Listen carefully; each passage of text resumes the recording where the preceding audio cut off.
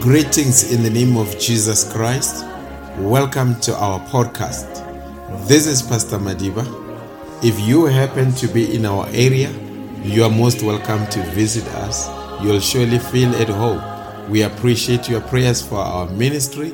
We hope today's sermon will be edifying to you, your family, and your friends. Welcome. If it wasn't for the lighthouse, tell me where would this ship be? I thank God for the lighthouse. Withholding nothing, withholding nothing, withholding nothing, withholding nothing, withholding nothing, withholding nothing, withholding nothing, withholding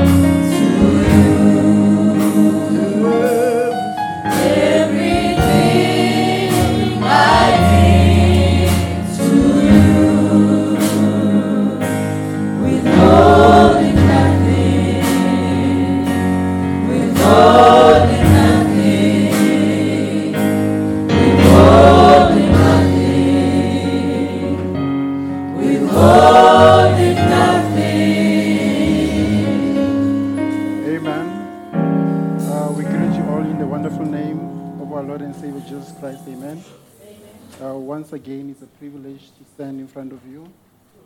Can you just give me a bit of volume? I think my voice is a bit strained. Yes. So it's a privilege also to be in front of you. As we know, the pastor is not here. He has gone to the Caribbean, Trinidad and Tobago to preach there. So as a result, I have to come and stand in the gap. Amen. And then we were talking to him yesterday. So he's in high spirits that side. Even us, I think we are also in high spirits. And I think even the people that side are expecting to hear from the Lord. I think he's about 6 hours behind us. So by the time we knock off here around 4 o'clock, they'll be starting the service aside. That is why I think he has even told us that he's going to send us a link so that if others want to join him, we can go there and join him. Oh, and then without further ado, we can release the musician. They can take their seat. So if you want to join a link, there'll be a link provided so that you can follow the services. Amen. And I believe that that the people that side will have a blessing, and I believe we'll also have a blessing too. Amen. And I believe that the God is going to speak to them that side, but he will not forget us because he's going to speak to us too. Amen. And without going far, we'd like to thank also Brother Borrero for the nice message that he preached last week. Yes, it is true. The stick still works. Hallelujah. And the work still works. Yes, because that is the only thing we can depend on. Amen. I would like us to continue the topic that we had last week. The last time I was here, not last week, I think it was almost a month back. We spoke on the law of faith. So we're going to continue the same topic, but we're going to have a subtitle. The subtitle will be God's partnership with man. How many believe this morning that God has partnered with them? Amen. Hallelujah. So we'll start from reading by reading the same scripture we read last week, Romans 3, but we'll also read others. Romans 3, verse 27 and 28.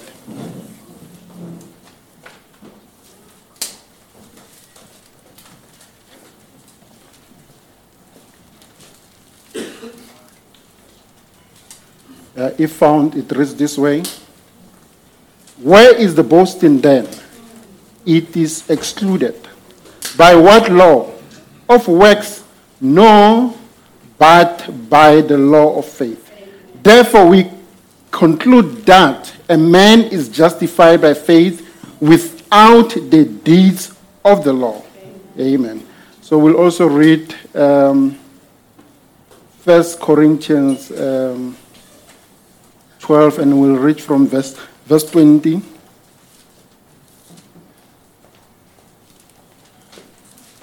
No, from verse 21, to 23. 1 Corinthians 12, verse 21 to 23. If found, for after that, in the wisdom of God, the world by wisdom knew not God. In the wisdom of God, the world by wisdom did not know God. It pleased God by the foolishness of preaching to save them that believe. Now, I think you can also conclude here that a preaching cannot be done by any other creature except man. I think there is no animal except man that can have any intelligence to bring forth a word of God. That is why God in the last age has chosen man to be able to use, to be able to preach, to be able to, through men, to save other people who believe. Amen. There was only a time when an animal talked in the Bible. That was when Balaam hit a donkey. And there was an angel with a sword in front of him. And then he insisted on taking the same road. First of all, the donkey started to move this side. He put it back. Then it also, when the angel moved, went to another side in front of Balaam, and then there was a wall there. And then the donkey crashed Balaam against the wall. So Balaam, being angry, went there and he hit the donkey. Then he spoke. And he said, Master, what have I done to you? Haven't I been good for you all these years? Why today do I deserve to be beaten by you? A donkey speaking. Why? Because there was an angel of the Lord in front of Balaam with a sword, which is what? The word. So the donkey didn't want to fall victim to that. So God opened his mouth. That was the only time I can remember. Maybe there's others, but I remember that part. But the reason was why? Because man did not follow the word of God. That is why a creature, which was not supposed to be able to talk, went there and started talking. Amen. So, as we continue the scripture, he says, for the Jews require a sign. We do not require a sign. Because we said what? We are justified by faith. Amen. For the Jews require a sign, and the Greek seek after wisdom. But we preach Christ crucified, unto the Jews a stumbling block, not to us, unto the Jews a stumbling block. Amen. And unto the Greeks foolishness. Amen. So let's go and read John 20, John 12, and then we'll read from verse 20. Amen.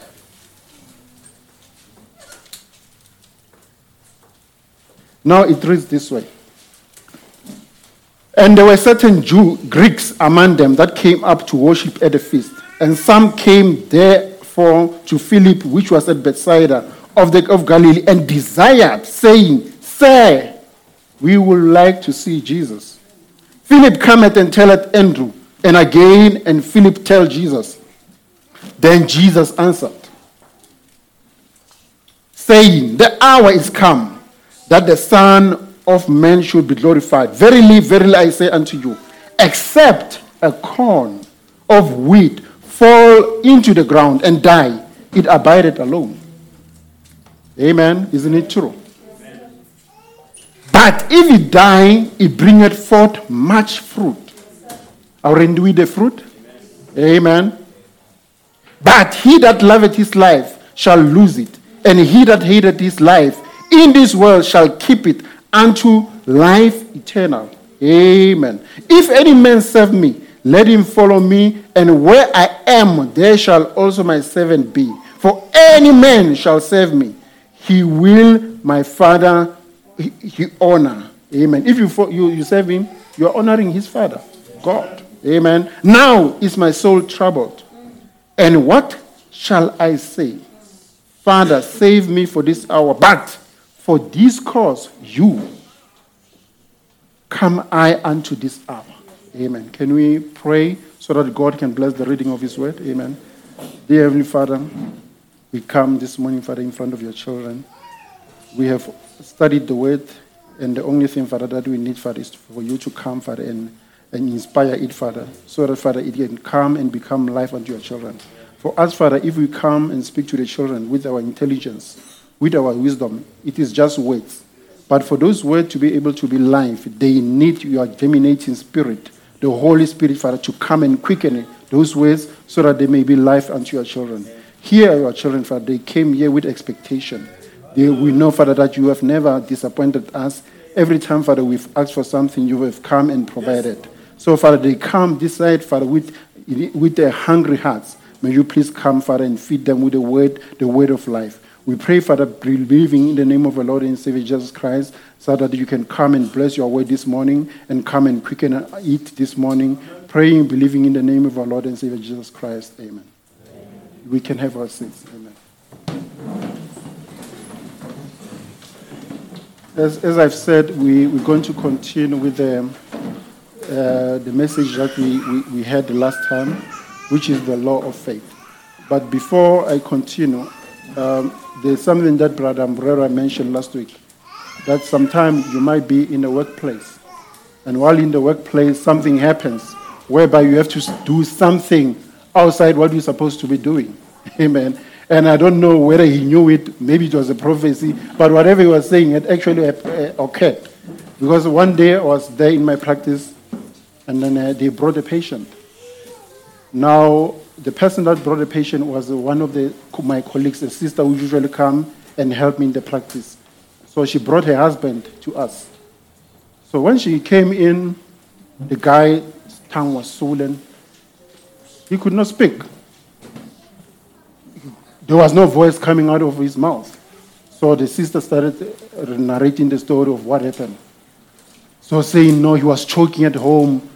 He could not speak. That is why we rushed here before you even closed, because it was late. We were about to close the time when they came in. Now, when they came in, they sat there like patient would do, sit down. So we listened to them. We did all the things that we need to do. We checked the BP. It was normal. Pulse, normal. Respiration, normal. But the guy was sitting there, choking. Eyes white, open wide, tongue protruding, swollen. Now it's like, no man, what's happening here? But everything is normal. But he is hyperventilating.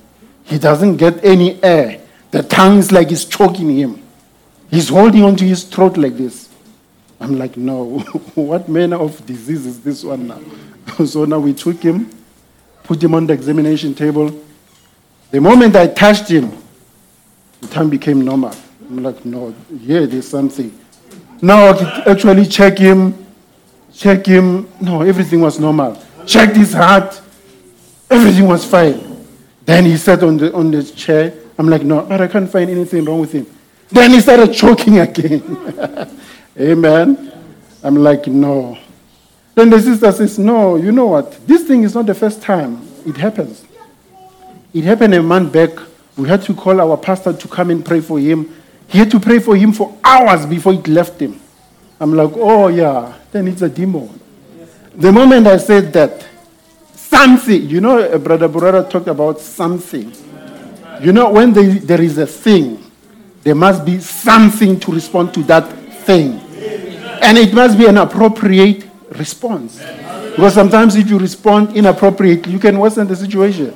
You can actually kill a person while you're trying to save them. So you need what? An appropriate response for a situation. Amen. Now something came and said, pray for him. Well, I'm a doctor. I have my stethoscope there.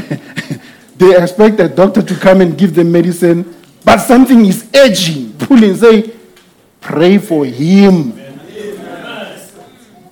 Okay, I started asking, when did this happen? He says, pray for him. Now I just jumped and said, you know what?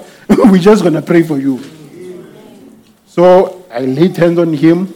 When I laid hand on him, that thing fought now. He was like sweating. It was like now killing him. We prayed. Because remember, demons, there is a name whereby if you call on that name, demons tremble. Demons run away. So I said, in the name of Jesus, you're going to live. Now the guy became calm. So we prayed for him. While I was praying, it was a battle. It will come and try to strangle him again. The wife also started praying. Said, no. He also went down on his knee, started praying. We prayed. Then he became calm. Now I said to him, you know what? This thing has taken your voice. It is choking you. There is one thing you are not going to leave here until you do. You need to say, in the name of the Lord Jesus, I'm healed. You sit there. It's like, the more you try, it's like, no, you are not going to say that. It was strangling him more. I'm like, we're going to say it. We've prayed for you. I'm going to give you a chance. There are other patients waiting. I'm going to go to that room, see them, and I'm going to come back to you. So we went to see that patient, then came in. He was more calm. Then he said, in the name of Jesus Christ. I'm like, brother, that's it. Yeah, sister, take him home. He's healed. Amen. Now they went. Now, after we closed, a phone call came. It was the sister now calling me. How? Guess who was speaking?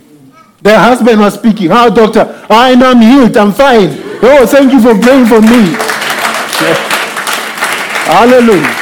So you see, if there is a thing, there must be something to respond to that thing. The stick still works. Hallelujah. Now we can continue with our message this morning. As we have read in John, you can see that there were certain Greeks that wanted to see Jesus. Now, the reason they wanted to see Jesus is because they have heard of Jesus' fame. Remember, Greece is not in the Middle East. Greece is in Europe. Now, they traveled all the way from Europe to come and see Jesus because of what they did that they had him do. They heard that the lame could walk, the blind could see, the deaf and the mute could hear and speak. For them, it was a miracle. For them, being scholars, educated, learned. They have their own different kind system of beliefs, whereby they believe in mythologies, in gods, dramatic arts, all those things. So for them, they knew one thing, that for this thing to be able to happen, no man can do this thing, except that man is God. Now they came here with an expectation to come and see what? God. Now they came to Philip. Now Philip opened for them. Now remember, they had gods, Diana, Zeus. And if you can look at the Greek gods, I mean, they are strong. They are muscular. They are giants. When he comes here, you can see, no, this man, he looks like a man, but he's a god because of the stature. Now they came in. Philip spoke to Andrew. And after speaking to Andrew, and Andrew ushered them in. Amen. Now, when they came in, they were stumbled. Because now they came in expecting to see a God. But they came here, there was a man. Now, Isaiah says, God, Jesus, had the countenance of which we could not desire. That means he did not look beautiful. No, he wasn't. He was not handsome. He was not muscular. He had stooped shoulders, gray hair, a beard, gray beard. At the age of 30, his hair was already gray. His beard was already gray. Why? Because of the demons and the battles he had to fight. He was sunburned. Remember, if you're in Palestine, the hot sun there is baking. It is hot. So now when they came here they look at this scrawny man in front of them, and then people are saying, this is the man whose fame you've heard of. For them, it was a stumbling block. But now remember, that was not only the stumbling block to the Greeks. We have the Pharisees. We have the Pharisees, the Sadducees, the priests. They also have the same stumbling block. Because here was a man saying, I and the Father are one. No. For them it was what? Blasphemy. Because there was no man. They were expecting a Messiah. But they did not expect to see a man like Mafagazi. No. They were expecting to see a king of kings who's going to come and rescue them, come and take the Roman away who came here was persecuting them. But when they came, this man was coming there claiming it. And now they realized, they remembered, Jesus lived there. Now some of them grew up with him. Like, Mara, this guy, Maria, his mother is Maria. We know him. His brother, isn't his brother that one Andrew? Yes. James. Yeah, those are his brothers. How come now he come and say, I and the Father are one? No. Now the Greeks, the priests, the Sadducees, they rejected him. Because why? They saw a man. They did not realize that inside of that man, hallelujah, there was something veiled. Something that could come and say, demons, out. It is surprising that sometimes it takes demons to come and point God. That people who are learned, educated, come there and pass God without realizing him. Because there was a time when you passed there, and there were demons there. They were shouting, oh God, is judgment day already? You see, they could see beyond the badger skin, beyond the skin of a man. But here were educated fellas. They couldn't see it. Amen. And now, this was not only a stumbling block to the priest, to the Greek, to the Sadducees, to the Pharisees. No. Even some of his disciples were stumbled. Yes. Because now there were times when he says, he came to them and said, I and the Father are one. You can never see eternal life except if you go through by me. Now, when he said that, most of the people who used to follow him, they left. And when they left, he was left with 82. Yes. And when he was left with 82, he came and he said, except you eat my flesh, drink my blood, there is no life in you. No. It was even tough now. This man now wants us to be a vampire. We must come eat his flesh, drink his blood. No. This is too much now. The 70 left. Now, here was the church of Christ now shrinking. There were 5,000. You know, there was a time when he fed 5,000 people. Now he was left with 82. He didn't care about the 82. They left. Now, when the 12 were left, he went there and he asked them, and are you two, are you also going to leave? That's when Peter came there and said, Lord, where can we go? Because thou art the Son of man, of God, and the words of eternal life are in you. Amen.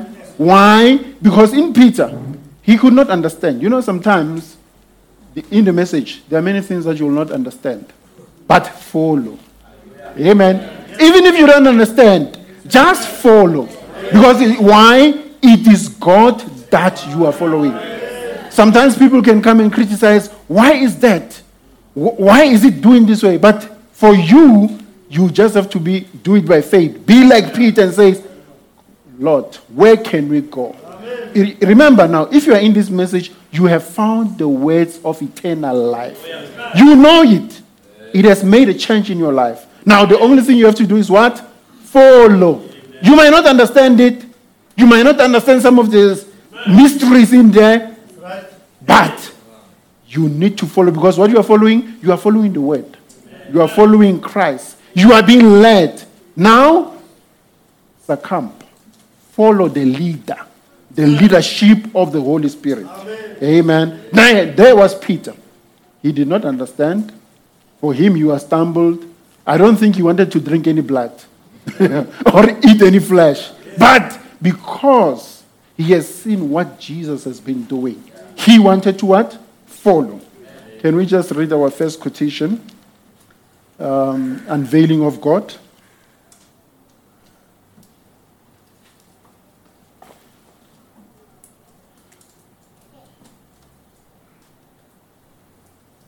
And it reads this way.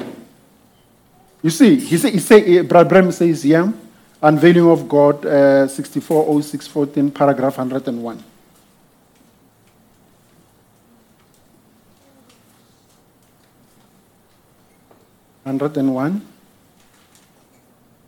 He is veiled in a man. You see? Who is Brother Bram speaking about here? God. He is always, as he always was veiled. But he was veiled unto them. He was in his human temple. God was in a human temple. What? Jesus. Amen. Now be careful. Now, he is the same yesterday, today, and forever. God veiled, hiding himself from the world. Veiled in human being. There was God. Those Greeks said what? We will see him. Now, when God came into Jesus, Brother Bremen uses the word kenos. Kenos means that God came and emptied himself. His entire being, that is why he says the fullness of the Godhead was in him. He came and kenosed himself into Jesus. John says he saw a spirit like a dove, like a lightning coming from heaven, coming into him. That's when the kenosis happened. Before that, Jesus was a man. But when the kenosis, when God came and emptied himself into him, he was a God. That is what the Greeks wanted to see. But now they were blinded. Their view was blinded by what? The badger skin. Oh, my brother, do not be blinded by the badger skin this morning. See beyond the veil. He was veiled in a man. Now, the word kenosis, it's a Greek word. But yet, the Greeks could not see it. There was God kenosed in a man, yet the Greeks could not see it. So God, Rabban says also, God changed form and morphe. It's a Greek word. There was a God in a form of a man. The Greeks still could not see him. Amen. Why? Because there was what? A veil. Amen. Now God today is veiled. Even today in you. Hallelujah. Amen. Now that is what stumbled them. Amen. Now what did they do? They left. And from that day, they walked with him no more. Yes, they just left. Because they could not understand it. Amen. And the 70 left, the 12 stayed, but yet, there was still a stumbling block. Even in the 12, there was still one. There was still Judas Iscariot in those 12. Even the others left, there is why Abraham speak of what? Believers. Make believers. And unbelievers. And he says, the middle ones, the make believers, those are the most dangerous. Who betrayed Jesus? A make believer. Judas. The others were fine. They said, this one, we can't take this. These words, they are just too much for us. We are leaving. Then there were those Judas who were left. Amen.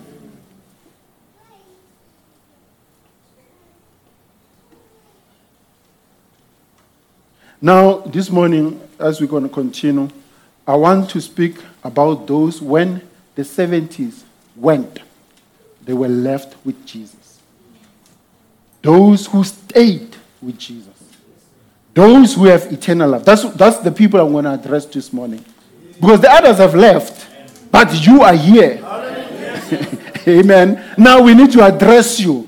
We want to put you and show you where is your position in the body of Christ. Amen. Because why? When they left, you stayed. Amen. Now you, unlike the other people, you have seen beyond the veil. You have seen beyond the badger skin. You have come into contact with the real thing. Those people, yes, they could see Jesus. They ate with him. But you caught the revelation. Amen. You are one of those that Jesus have chosen. You are one of those that Jesus had partnered with. And he's still partnering there. That is why we say partnership of man. God's partner, we need to correct it there. God's partnership with man. If you can just correct that one.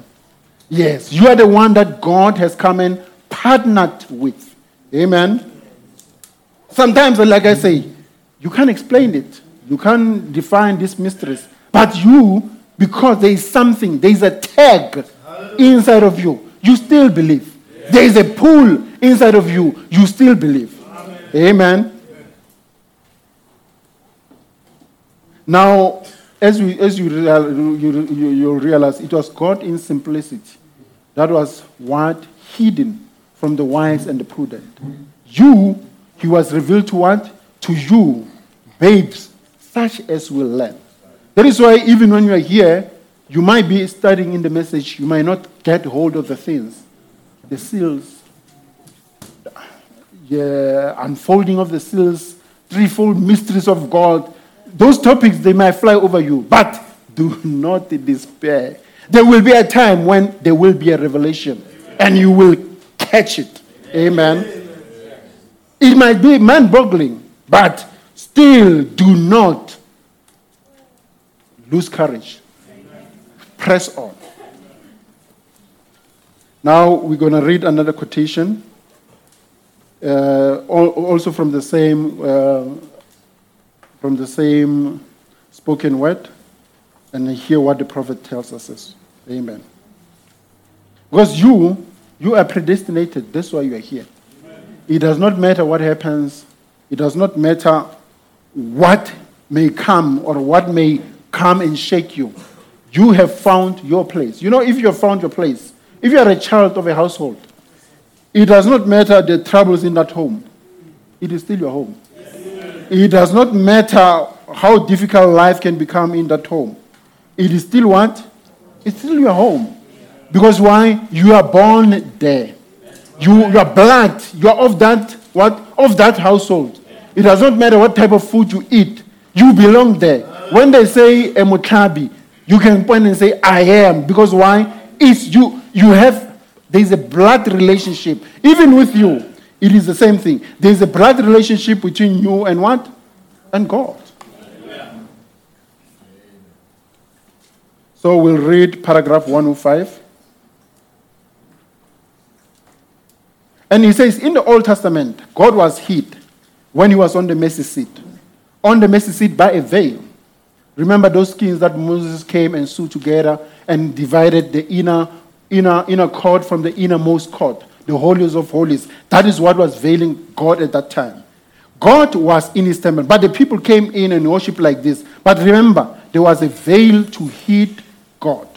They knew God was there. They couldn't see him. The pillar of fire never appeared anymore there. We will tell you why. But did you notice? It's not one time in the scripture from that time that a pillar went in behind the veil, that it ever showed again till it came from Jesus. God was veiled. Mara, remember, there was a time when the pillar of fire was in full view. In the Old Testament, do you remember that?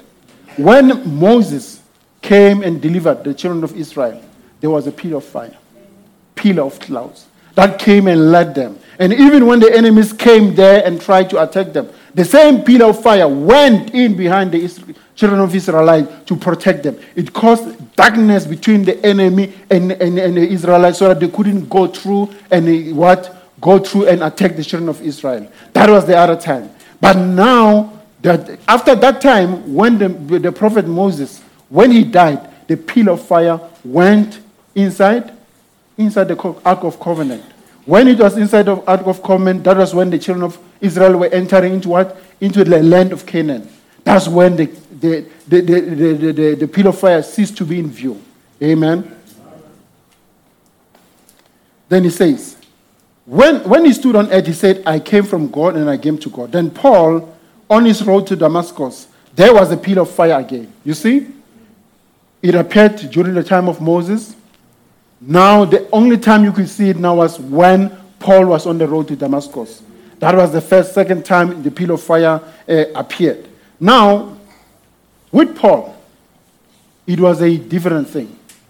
Remember, Paul, the Peter and the rest, they had physical contact with Jesus.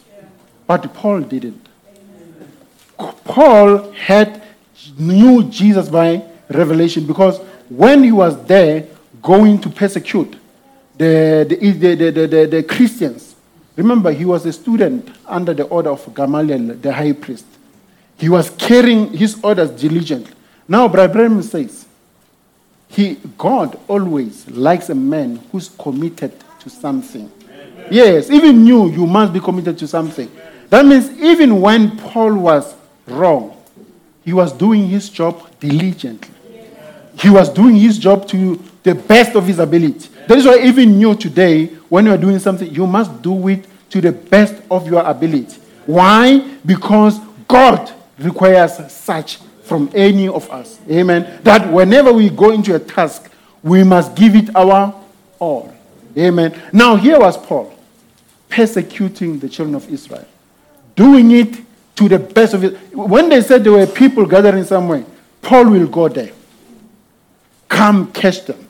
But there was a time when the pillar of fire struck him. And it was different. When it struck him, it blinded him. Now, when it blinds him, it blinded him to the deeds of the world. And it opened him a new channel for him. The channel of God. That was the channel that was open for Paul. Now, even you need to be blinded to the things of the world, see beyond the veil and see Christ. Amen. Now, to just give you another testimony, there was a brother, Brother Makafula. He's the cousin to our pastor. I think most of you knew him. He also, when he was growing up, he was a, what do you call it, a tsotsi. You see, this is why I say God wants people who are committed to something. He said he hated Christians. Yeah. His mother and Sister Madiba, Pastor Madiba's mother, they are, I think, sisters, yes. So they converted and received the message. He did not. Now they will have services there. He says it used to just, it made him angry. But there was a time when he was forced to come to church because there was a burial in his house. So he needed to be there. And the children of God came in. Now, to cut this long story short, the way he was a thug, they used to one day to go take cows from the field. When trucks or lorries pass, they will push those cows onto the road so that the truck will hit the cow. And then from there they will come, cut the meat, and distribute the meat among themselves. So when the owner comes, it will be like, no, it's an accident. The truck hit the cow. And even at school, when he was at JJ van der Merwe, there was a time when he used to come and then initiate the people who came in. The new arrivals, the initiates. They will use this iron trunk. Because JJ, I think, has some flaws. They will put you in that iron trunk, rolled you through the stairs, from up there. From there, if you survive there, then you'll be initiated. Now, because of that, he said he had a spirit in him. He says, he wanted to kill a person in a way that has never been done before, so that he will make headlines, so that everybody in South Africa must know. He was just tired of being a village thug. He wanted to graduate into becoming a town and a country thug now, so that everybody should know that there's a thug called Lucas Makafula. He has done this and that. But by God's mercy, before he can come there, God caught him. Now, when he caught him, to show you that God wants people who are committed to something. When God caught him, he was still at school, in high school. He started a church there, where brothers used to come and worship. He was one of the people who come and started that church.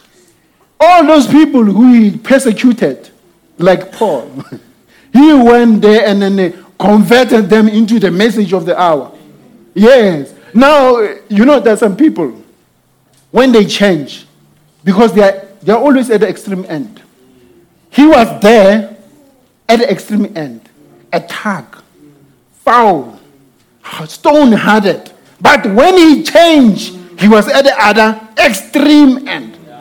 That was Paul. That was Brother Lucas Makafula. Now, as we speak, he's a pastor. Why? Because he was committed to something.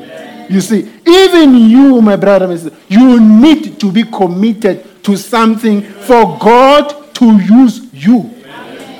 You cannot just come here and just walk around, do something idle about. No! You must show commitment to something. That was Paul. He was persecuting. Now, here he was coming around. From being Saul, he became what? Paul. Now, what was he doing now? He was still chasing the people, saying, come and become that which I was persecuting. I think you can just imagine now being a Christian. Here is Paul coming to you, preaching to you. I think I'll be at the door then as he's preaching, because I don't know whether he's really preaching or is it a trap. I don't know what's going to happen. So I'd rather what? Be there at the door, wait.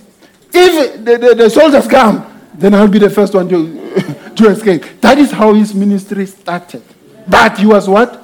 Committed to something. Now, Brother Makafula, as we speak now, he was a thorn in the flesh of the Christian. Now, he's a thorn in the flesh of the devil. Amen. You must become a thorn in the flesh of the devil. But for you to do that, you must be committed to something. Yes.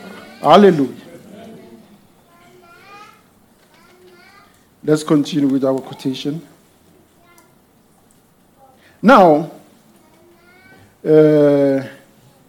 I think we'll skip this one. We'll go to the next one, 117.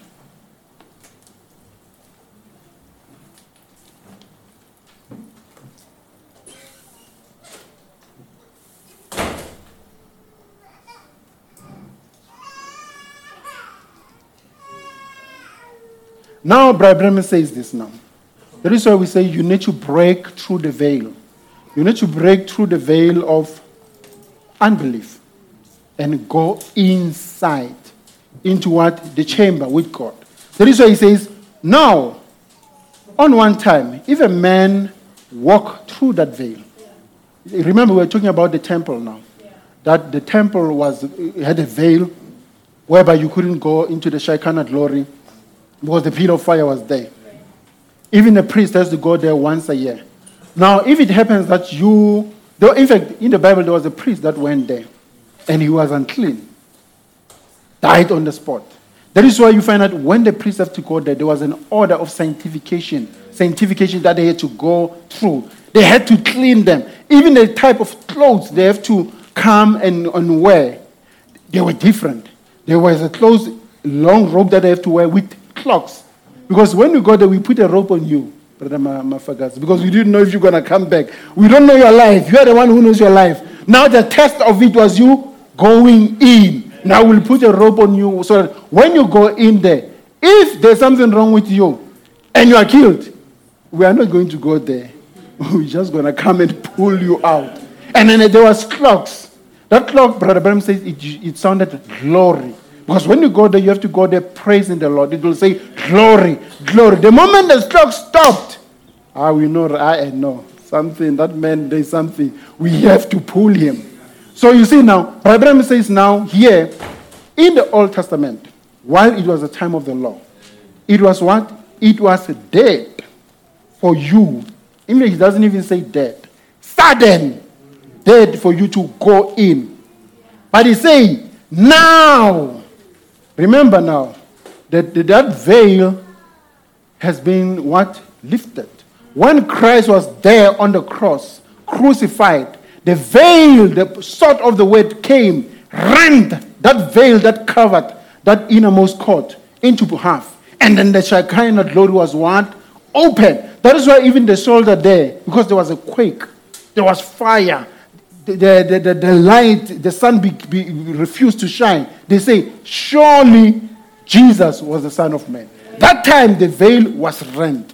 Now because the veil is rent, now you need to go into the Shekinah glory. You need to go into Christ. Because now if you don't go into there, what is it? It is dead not to go through. Now if you can't break the veil of tradition, break the wall of denomination to see God in his power, it's dead. Remember the pastor gave a speech that one of the things that is hindering the children of God, especially young ministers who are starting, it is what? The spirit of Pentecostalism, traditionalism, modernism, and intellectualism. Now, those things, if you can see, is those things, especially intellectualism, that is what hindered the Greeks. Because they were intellectuals. They wanted to see something great. That is, will be great in his eye. When they saw him, they could not go in. They moved back. Now we had the spirit of what? Traditionalism. The Pharisees. We are after the order of Moses. We have our own laws. Now when they saw him, they could not break through. Now in our days, we have modernism. To conform. You find that the children of God always are under pressure to conform. into the things of the world, to look like the world. Brother, you need to look like Christ. You need to fight every time to be what? Like Christ. Because you need to have what? The mind of Christ. Not the mind of the world. Now, modernism must fall out. Now, Pentecostalism, we will speak on that more. That is another spirit whereby people want to make the message to denominate, to look like the rest. You know, if you realize, that is why when you go to school, children wear a uniform. You know why? So that they look like the rest. Nobody is better, nobody is less. We are all the same. Now, even now, people are under pressure to be the same, to look like the rest of them. Yes. When a Bushiri comes, people in the message, they feel pressure that, hey, we must also have, something must happen, Hey, Bushiri, they are prophesying. What about us? We have the prophet of the hour. The prophet sent from God.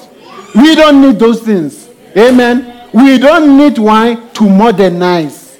We don't need to Pentecost. You remember, when Luther was the messenger of the church of Sardis, God came to him. But as he left, they denominationalized and became what? The Lutherans. Yes, Amadotan. Why? Because now they were going back to where? To Roman. The system that Luther took them out, the system of the Lutheran Catholic, of the Catholic Church, they went back there. That is why God says, you must not go back to your vomit. They did that. Now, even when Johnny Wesley came, when the other Lutherans go back, Johnny Wesley said, no, man, this is wrong. We are going to be, there's going to be sanctification with us. The just shall live by faith. Yes. Now, when he did that, Johnny Wesley, he took others out. Now, the messenger went. What happened? They went back again, denominationalized again. Became what? The Methodists. Now they had a method, you see. Creeds, dogmas, method. It's easy. You have to follow this thing. You need to follow the word. Now, even you today, you should not feel a pressure as a message believer to denominationalize, to look like the rest, to dress like them, to do things as they do. Because why? You have an order. You have a creed. The message of the hour. That's what you should follow. Amen. No pressure. Now people are under what? Pressure of what? Modernism. Pressure of what? Pentecostalism. Pressure of being of tradition. Now you may say, okay, how can tradition creep into a church? I will say, like the pastor said it. You find that they'll want you to be like Ele Kanyani if you are a pastor. I agree, they are from ZCC. Now they know the order of the ZCC. Now they want to make the message church to look like what? ZCC. Now if they were doing this dry, they want the message church to be like the apostles who are just the apostolic faith mission of Christ in Jesus Christ in Jerusalem. You know their names. They want you to be like that. But now it's a pressure. Now, remember, brethren, the reason there is pressure is because we are heading to something. Yes, we are heading somewhere. Yes, if you are going into a pyramid, at the pin of that pyramid, at the edge, that is where there is more pressure. Now we are in the bright age. There is a squeeze. That is why Brother Branham says, when the squeeze come in, watch the third pool. Watch the third pool. Now you can see it. You can even feel it in the events that's going on in the world. Russia attacking Ukraine. What did the prophet say? Watch Russia. The Israelites have gone home. Watch Israel. You see, the squeeze is coming. But for the children of God, Oh God, it's going to be a brand new day. Because you're going to be heading somewhere. Now, you should not conform to the pressures. You should not lose hope. Because you have what? A revelation. Amen. Let me see. I've gone through my quotes. I think some of them I went through them.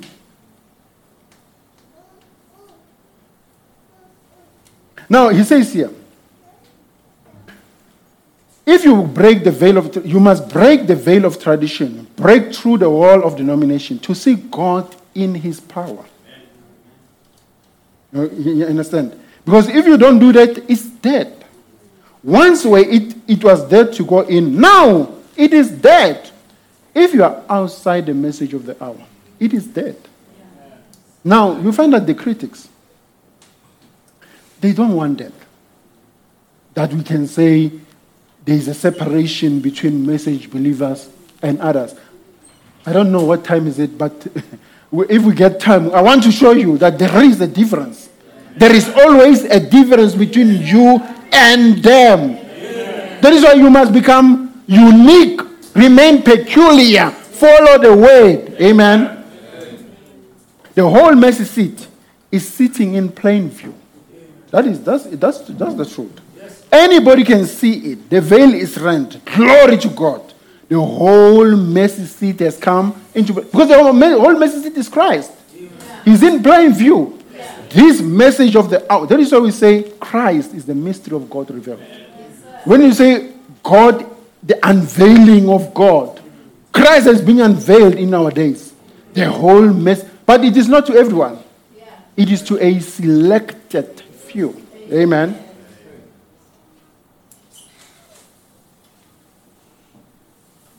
All right. Let me see.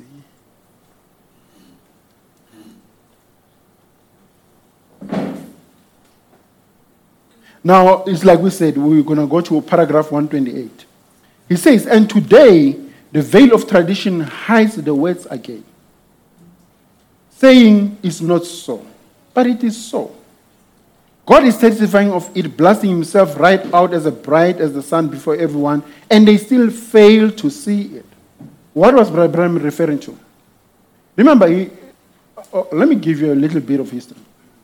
When Brother Branham came and preaching, the Pentecostals used to sponsor his meetings. There used to be 40 churches who will come and combine and group together to sponsor his ministry. Now, that was in the early 40s, 50s. Now, the problem happened in 63. That's when Mosley started leaving him. Why? Because now that's when God was in plain view. When Christ was in plain view. That's when they left him, because now his ministry changed. It was no longer, it's okay to be a Pentecostal, it's okay to be a Baptist, I'm a Baptist. It's like, come out. That's when the people started moving back. The same they did with Christ, with the prophet, they did that. He says now, today the veil of tradition hides the words again, saying it's not so. But it is. God is testifying, blasting himself right as bright. This was in 1964. That's when his ministry seemed like it was dwindling. But remember, there were a selected few. Remember, many are called, but few are chosen. Amen. In type, Moses coming from the presence of the Lord with the word of God for the age. Now watch. We are now in Exodus 19. Don't miss it. Moses is coming from the presence of God. Moses is coming from the presence of God. He has been into the word. The word has been wrote. Okay, let me explain this one now. Remember, there was a time when God wanted to speak to the people. And then the people, he gave an order of what the people must wear. They must clean themselves. They must sanctify themselves for 3 days. And on the 4th day, they must come into Mount Sinai. So that the reason he wanted to do it was to vindicate Moses. So that the people will believe. So that they will be able to see him speaking mouth to mouth with Moses. Now, when that happened, the people the mount, God came onto the Mount Sinai. The word of God says there was an earthquake. There was a blast. There was a dark cloud there. God was in that cloud, dark cloud. Everything was trembling. Hey, the people were like, no. That is over. Moses, basically, go speak with God. Tell him, no, we will listen to you. Now, Moses went into Mount Sinai. Now, when Moses came out with the word, the Bible tells us that his face shone as bright as the sun. There was some glory on him. And while it was shining like that, the people could not see him. Because why? As long as Moses had the word, Moses was what? God.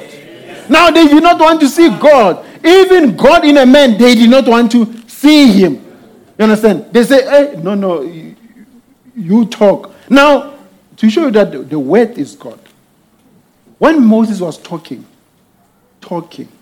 the shine and the glory faded away. Why? Because the word that he had, he was releasing it to the people. When he was releasing it to the people, that means God was the word that he was giving to the people. Now his countenance became normal. You see? That is what Brother is showing us here, that it is the word. You need to receive the word for the age. Moses at that time had the word for the age. Peter had the word for the age. Paul had the word for the age. Brother Branham, even in this time, he has the word for the age. And but you cannot take the message of Noah and use it now. It will not pass. For each and every age, there is a message. Even you have that message. Now you need to take the message for you to be able to live. Take that word to live. Amen. Now he says, when you go to 131, Moses had the word. Now remember, after the word was made manifest, Moses was Moses again. But while the word was in him to give out, he was what? God. Well, he wasn't Moses anymore. He heard the word of the Lord for that age. Even we now, we have the word of the Lord for our age. You see now? That is why you cannot be a Pentecostal. Because well, they don't have the word for the age.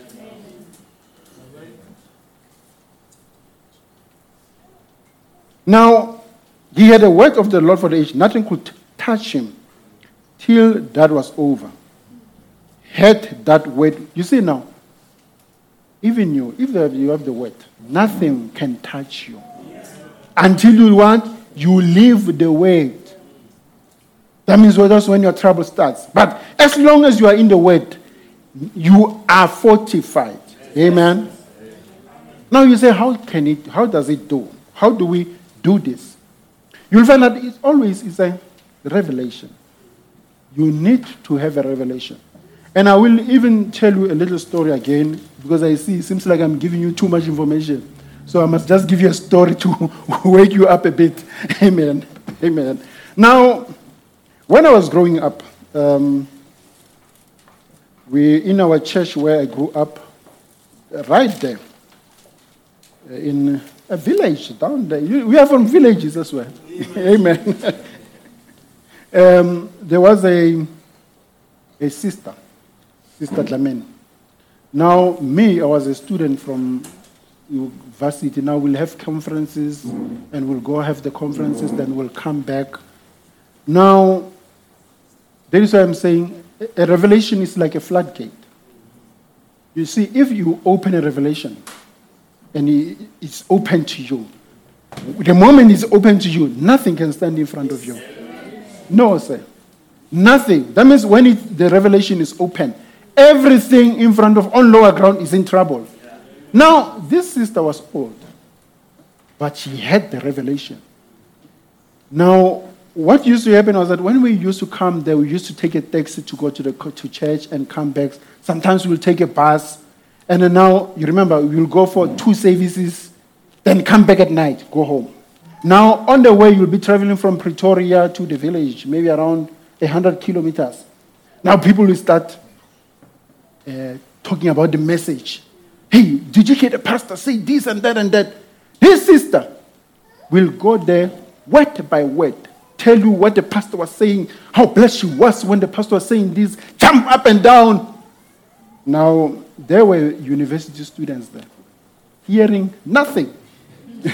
There was a sister, old sister, talking about the word, preaching almost, not preaching, she's a woman, but she was testifying of what, when you have joy in you, sometimes you can't keep it. There she was, that sister, talking. Because why? She had a revelation. She had a revelation so much that she could not read. She could not write. But she had this zeal in her that, these books of the prophet, I want to read them. But I just don't know my ABCs. But there were the Greeks, educated. They could not hear him. There were some of us going to varsity. When the pastor will talk about the threefold unfolding of God, the end of the Gentile dispensation, and the fullness of time, the end of the seventh seal. It's like, hey, what are they talking about? But this sister, she was right in it. For her, it was the word for her for the hour.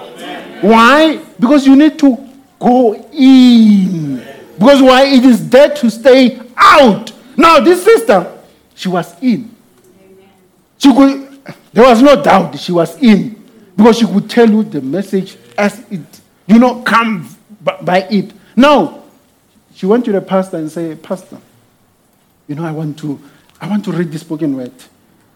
Can God help me at least to be able to read? The pastor said, sister, God will help you. Do you know what? Within 6 months, she had a collection of spoken words. She had read all of them. She could read. Why? Because she had a zeal. Not to read some funny novels. The word. God saw that she wanted to do. That's why I say you must be committed to something. God saw that this woman is committed. She wants to know this word. But there were some of us, we're reading big books, But when it comes to the word, it was blind. Why? Because God has to open it up for you. But today, I think you can't be denied. He has opened it up for me. At that time, it was closed. Why? Because God has to reveal it to you. Amen. Now, it's a revelation. It's like an opening of a floodgate. The moment it opened, the devil has no chance. If there's demons there, demons, diseases, that revelation just drowns them. Any trouble that you may have in your life, if you just catch that revelation, it will be drowned. Amen. Now, in the end time, it's a bit late, but this is where I wanted to come to. Remember, we've talked about the pillar of fire with Moses, the pillar of fire with Paul, the pillar of fire that it disappeared, it was never seen. But there was a time when the pillar of fire was seen. There was a time when there was a cloud seen. In our age, in our time, in our, brethren, this is our ministry. In our ministry. So you see now, the vindication that Moses had, even our prophet William, so this one is for you guys, for you young ones, because you need to know these things so that you cannot be deceived. This one is for you. Now, there was a time when God came, and then as a pillar of cloud. Now, you will see now, that is why I say in 1963, his message changed. Because that's when the pillar of cloud, when that cloud, circle of light, Abraham calls it a circle of light and cloud. When you read in Christ is the mystery of God revealed, he says it's a circle of light and cloud. When that circle was opened, his ministry changed because it ushered in a new dispensation. It's ushered in a new age, the bride age. Hallelujah. Now, people who always criticize the message, they will always go for that cloud. Why? Because that is where the core of the ministry centered on. Because now, when that cloud came in, what was it? Okay, let me tell you about the cloud first before I go on. Now, this cloud appeared in February 28, 1963, on Sunset Mountain. Now, bear in mind, February 28, on Sunset Mountain. What is the number 28? Life. Because remember, a woman's cycle is what? 28 days. Now, 28 is the number of life. So it ushered a new life for a believer. A new life for a believer. A new life for a child of God. When that circle of light came in. It came in, and then it was caught in what? Life magazine. A circle of light and cloud of life caught in what? Life magazine. Young ones, you don't miss this one. It's for you. Now, Dr. James McDonald, he was a meteorologist at the Institute of Atmosphere Physics in Tucson, Arizona, next to them where the cloud came in. He says he studied that cloud. Why? Because it was an unusual cloud. It was 26 miles high, 30 miles across. Now, I don't want to be superstitious, but if you say 26 plus 30 and you divide it by 2, it gives you again 28. Life again. Amen. So it was a cycle of light and life. Amen. So he studied it, and said it was a lot higher and bigger than a normal cloud should be, stretching 30 miles high, being 26 miles across. Now, this circle, he says the height where it was, there couldn't be any jet planes. And then when he studied around the area where that cloud appeared, there wasn't any rockets that had been fired. There was no planes that had passed there. Or there was no testing of any weapons of any kind. So these clouds just appeared. And brother, I think Pastor, this is something that comes to mind. The pastor thought about this cloud as well. That it was there for almost 40 days. I have to go and confirm that one. Remember, even Moses was in Mount Sinai for 40 days. Even this cloud was in also for almost 40 days. Amen. Now, he says, being 30 miles high, there is no water droplets that can exist at that height or to make that cloud. So to him, it was an unusual cloud. But to us, it is a supernatural phenomenon. It is God. Amen.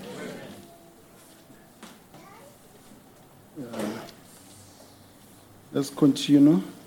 Yeah, this one we are done with this one. Now, as message believers, there is, for us, this cloud is significant.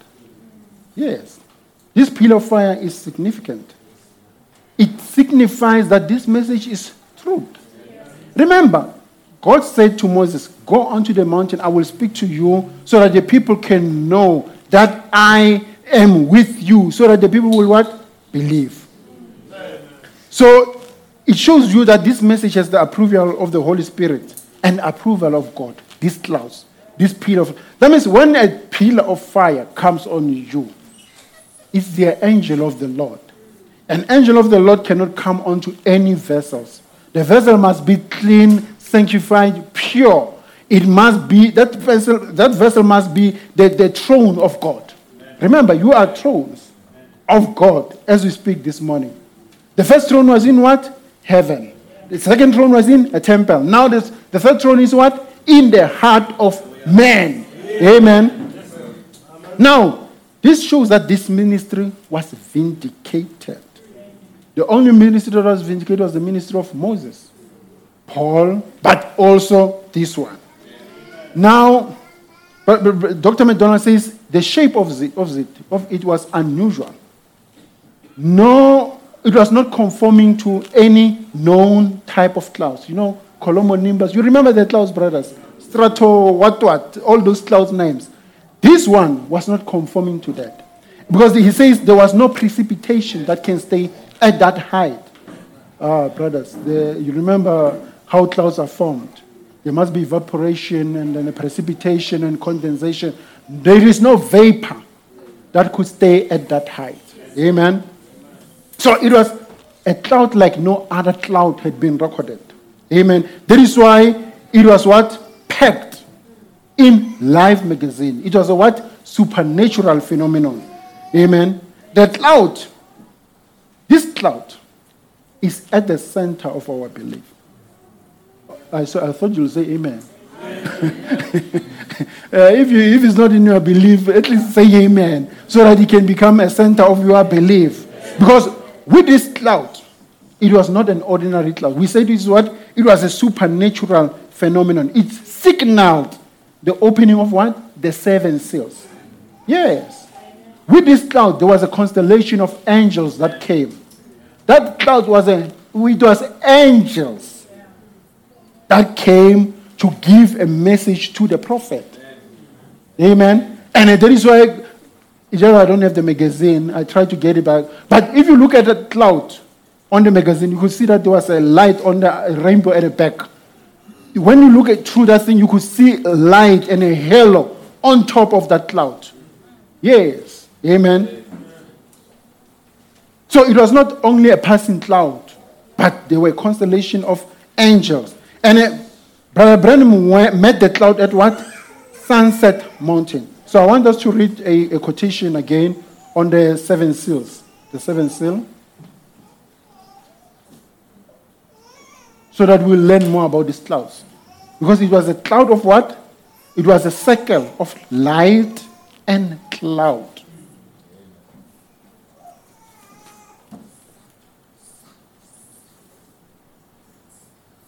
We'll read paragraph 405.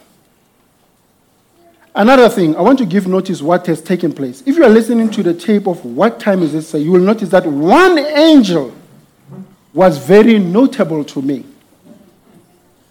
The rest of them seemed ordinarily. But this angel was a noted angel. He was to my left in the constellation in the form of a pyramid. Now, they form a pyramid, a constellation in the form of a pyramid. There was one angel who was notable to Brother Branham. Remember, if you walk in the street and you see somebody that looks like you, will that be ordinary? Will you say that is an ordinary thing? No, so you will look. And then that is why this one, he was notable to Brother Branham. Why? Because it was his theophany. Yes. You say, how come? How can Brother Branham see his theophany? Okay, let's go to John. John the divine. When he was having the Patmos vision, he saw 24 elders. Wasn't he part of the 24 elders? Did he say, I see 11 elders? He says, I see 24. But one of the 24 was the 12, it was the 12 patriarchs and the 12 apostles. One of those 24 elders was him. Even with Brother Branham, he was attracted to this one because he was notable because he looked like him. That is why he was, and that's the one. Okay, let's go on. Before I go. And remember, it was in the pyramid where the mysterious white rock was not written on. And the angels took me, you see, into that pyramid of themselves. The mysteries of God known only to them. And now, them was the message that had come to interpret that pyramid. You see? Them, those pyramid of angels was the message that came to interpret the message. Remember, if you remember that vision that he was talking about, there were people who came, and this brother, Junior Jackson, had a dream, whereby there was a blast on the mountain, and then the rocks were cut. When there were rocks, there were a white rock that was cut, and then Brother Branham, when he was moving west, he came and told the people, look onto that rock. Now, he says now, they came. Now, and the angels took me in the pyramid themselves, the mysteries of God only known to them. And them was the messengers had come to interpret that pyramid. You see, that is why when the dream comes, Brother Branham told the people to stay there and look into the pyramid. While they were looking at the pyramid, there were people who were looking. It is a white stone. You just see white there. They're like, Mara, I think we've been looking for too long now. So some left. Why? Because they could not see themselves in there.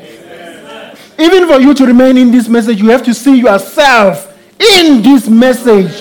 Then you can look at it and remain there. Now, while they were looking, they see nothing because they were not there. But those who were there, they kept on looking. When Brother Branham came back, they were still looking. Why? Something attracted them because they were part of that thing in there. You see, even this message must be part of you to be able to follow it. That is why when a person says they leave, it doesn't surprise us. They are not in there. They cannot see themselves in that white stone. When they look at that stone, it's just white. But you can see yourself in. Hallelujah. Now he says here, now the angel was to my left. Would really be the last or seventh angel. Who's the seventh angel messenger? It's him. If we could count them from the left to right. Because he was on my left, me looking to him towards the west. Him coming towards the east will be on my left. So that will be the last angel's message. Hallelujah. Very notable. Remember how I said he had his head back, his great sharp wings, how he flew. Oh my goodness. How he flew right to me. Oh, I couldn't have said it clearly. How he flew right to me. A flying interpretation. He interpreted everything through Brother Branham because he flew right to him. Now, this is this seventh seal. Amen. It is still is a notable thing. Amen. And we don't know, and we don't know what it is as yet. Remember, the seventh seal, excuse me, it's a secret. It's a mystery. Hidden, but not from you.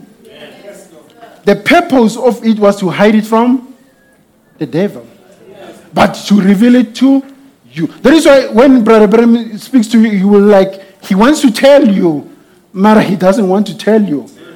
Mara, you go there and you read Christ is the mystery of God reveals. Then it's like he's unfolding the whole thing. What is that mystery? Is God wanting to have a preeminence in you. Christ. That is why he doesn't say Jesus. He says Christ. The anointing. The logos. The theophany. Wanting to have what? Preeminence in you. That means it's what? It is God revealing himself in Jesus. That was the part of the threefold mystery of God. Was to reveal Christ to the people, for him to go into Christ, to reveal Christ to the people, and so that he could take the people back to the Eden, to the kingdom. That was the mystery, that was the threefold mystery of God. Now that was the main thing, that God must have what? First place in your life. Christ must have first place in you. That means when we see you, we must see him. You must be him revealed, you. When people want to see Christ, they say, hey, where is Brother Chet? When people are in trouble, they must say, where is Brother Chet? Because why? You have the answers for the age. If they have that trouble, you must be able to answer for them in that time. Amen. Now, as we go on, In that constellation, there was a notable one, like we said. And we just established who that is. Amen. And during the encounter, the seals were broke because they came and it revealed, they had the message that they gave to Brother Branham. That message came in the form of what? An angel. Because he says that angel flew into me. And he says, that is the seventh seal. Christ. You see? Christ is the seventh seal. It can't be as clear as that. You read Christ is the mystery of revealed, it expounds it clearly. Amen. Now, that is why the critics dispute and deny the significance of this cloud. And that is why they say Brother Branham was never there. Because if it was there, it's a confirmation of what? Malachi 4, verse 5 and 6. It's a confirmation of what? Revelation 10, verse 7. You say he was there, it confirms that in the days of the message, of the sound of the messenger, of the seven angel messenger, when it shall begin to sound, all, it doesn't say some, but all of God's mysteries will be revealed, as he has told to his seven prophets. Amen. Now it's a confirmation of that.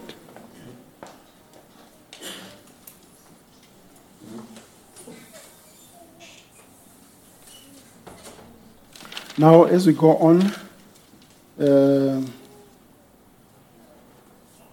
now there will come. Now we will find out these people. There will be people who will criticize this message, and some of them they'll call it a cult.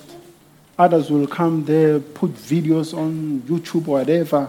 How I survived a cult. Yes, my brother. It's like Brother Manas is surprised. Yes, how I survived a cult called the message of the hour. You know, it's because these people, when they looked at that one stone, they could not see themselves. I mean, I can tell you what is a cult. A cult is like this. A cult is a religion whereby you are forced, you are bound to do something out of your choice. You are just forced to look there. If you are forced to look there, you get tired of it. You get, you get emotional and angry because you don't know what you're looking at. Because these people are actually punishing you. Then it's a cult. To those that could not see themselves in there, yes, it's a cult. Because you are just training yourself. But when you see yourself in there, it is life to a believer. Now, they will say you are a cult because you are refusing intellectualism. You are refusing Pentecostalism. You are refusing modernism. You are refusing traditionalism. Now, you become what? A cult because you don't want to conform. They say you must conform or die. Conform. The moment you say no, they say, old-fashioned. Old-fashioned, backward. But I say this morning, give me that old-time religion. You call it old-fashioned, but if it was good for Paul and Silas, I can tell you, it is still good for me. It is still good for you. Oh, brother, it will take the devil undercover. The devil has no chance with this message. Amen. Oh, man. It is going to remain good for my sons, for my daughter, for my wife, for my family, even for you. Because why? I have seen what is in that white stone. May God reveal for you to see yourself there too. Then you will be hooked. Amen. Now, this message is at the core of our belief. We believe it. And we don't only believe it. We live it. It has become life to us. Why? Because we have seen. You see, sometimes if you are a person, and that's why I said, I didn't know, this just came to me. You see, if you don't get committed to something, God can use you. You understand? The reason is because you need to be committed to something for you to be able to see something. You cannot just come into the message and be in and out. Rather, be in or be out. That is why Brother Branham, God says he hates a make-believer. He hates a lukewarm church. That is why he says, you Laodicean people, the reason I hate you is because you are lukewarm. If it was possible, I will spew you out of my mouth. God will spew you from my mouth if you are lukewarm. You have to have a position. You have to have a position on something. Amen. You have to believe something. You cannot just walk in life. There is a purpose for you.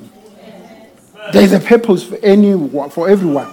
You must discover your purpose. Why am I here? What is the reason I'm here? Why am I sitting there? There is a purpose. It is for you to discover. Discover yourself in that white stone. See yourself in there. Then you will see your purpose. Amen. Now, you'll find that nothing can separate us from this message. Because this message for us, it is the love of Christ for us. You see, the life. Paul says nothing can separate me from the love of Christ. Not strife, neither hunger. Hey, brother, you can criticize. Will still be in this message. Yes. Criticism, sickness, poverty. You can come with everything. Just leave me with Christ. You can take everything. Leave me with what? Christ. It is sufficient. You see, that is why sometimes they say you are peculiar. Because you'll find a person there, according to the world, doesn't have anything. But the person is happy. You're like, how is this person happy?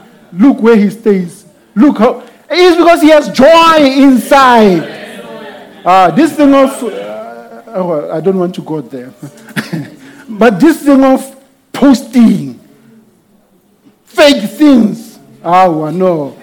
The person doesn't have anything to post because there's something that is so important, that is so good that he cannot post.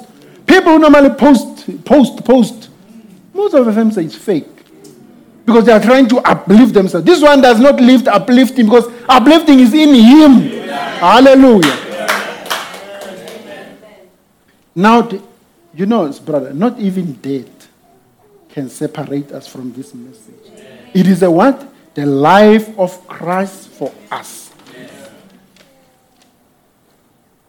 You see, let me go on to this one now.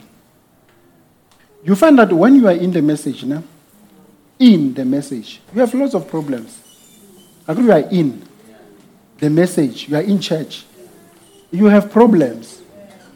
But when the message is in you, you find that problems go away because now there is something pushing those problems away from you because there is something. But if you are in something and you don't have something in you, you'll have a problem.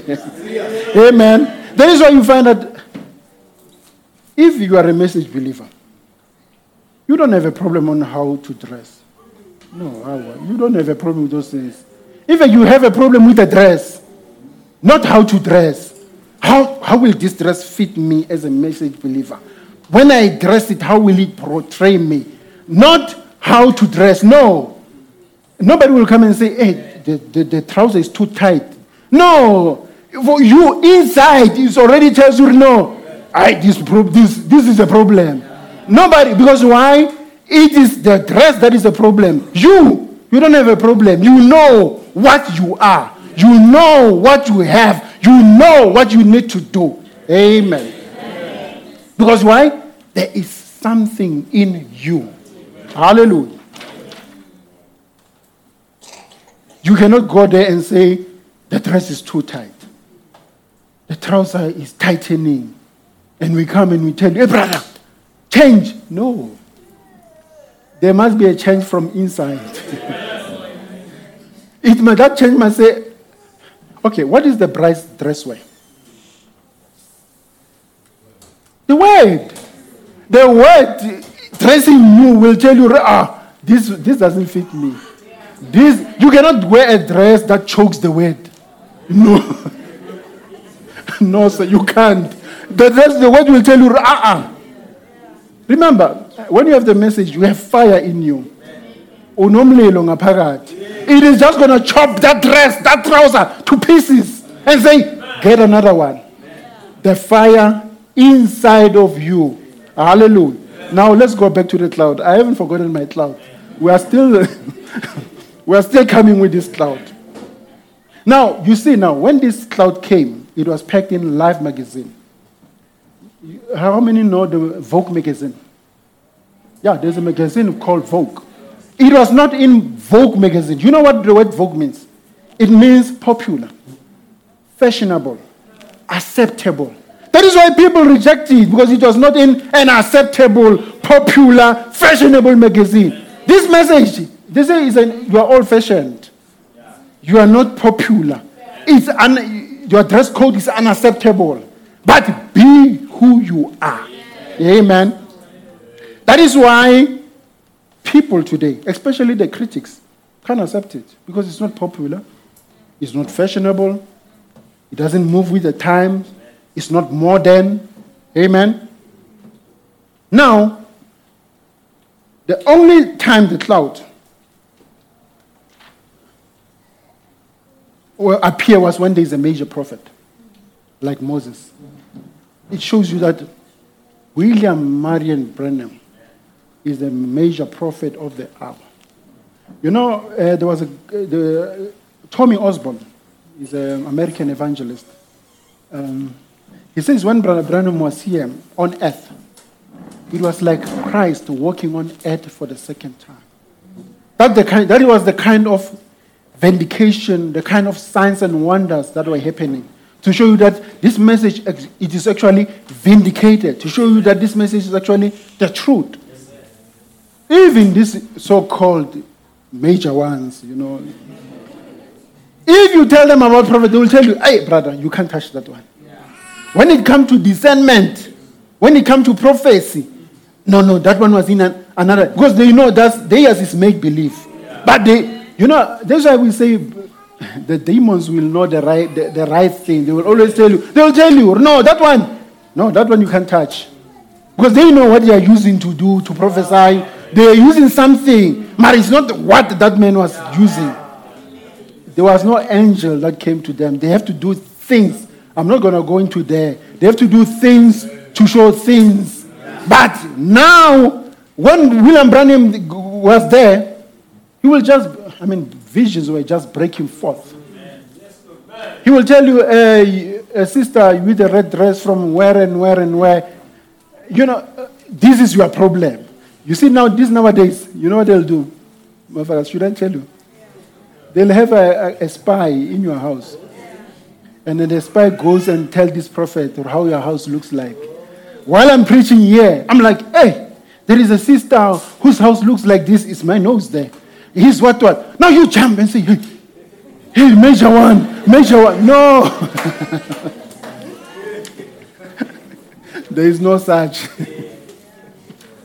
There is definitely no such. Now, there's something I want to read for you now.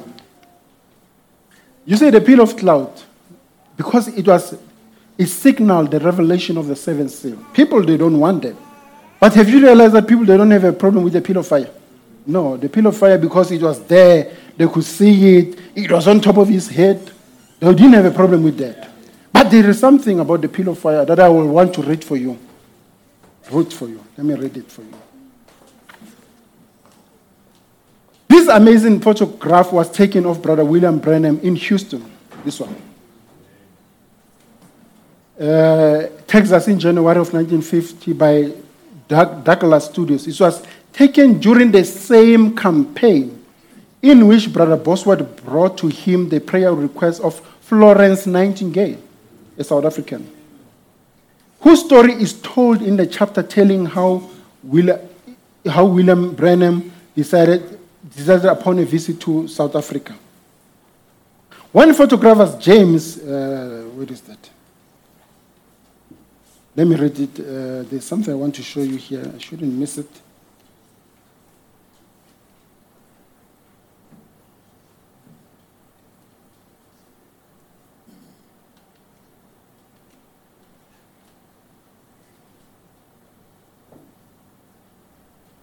Yes. Oh, yes. What I wanted to tell you is that when this photograph was about to be taken, that was at the time of the meetings when Brother Branham was speaking about Florence Nightingale. And that was at a time when Brother Branham decided to visit South Africa. Now, do you see how special you are? That this pillar of light, because maybe I should read it. I'm trying to save time. Because it says here, when the pillar of clouds was taken, it was not seen clearly. Remember, when you were at Ohio River there, and then baptizing, it came. Man, this was the first time it was taken so clearly. Now, it shows that when it was decided that the prophet must come to Africa, South Africa, Africa, God was happy.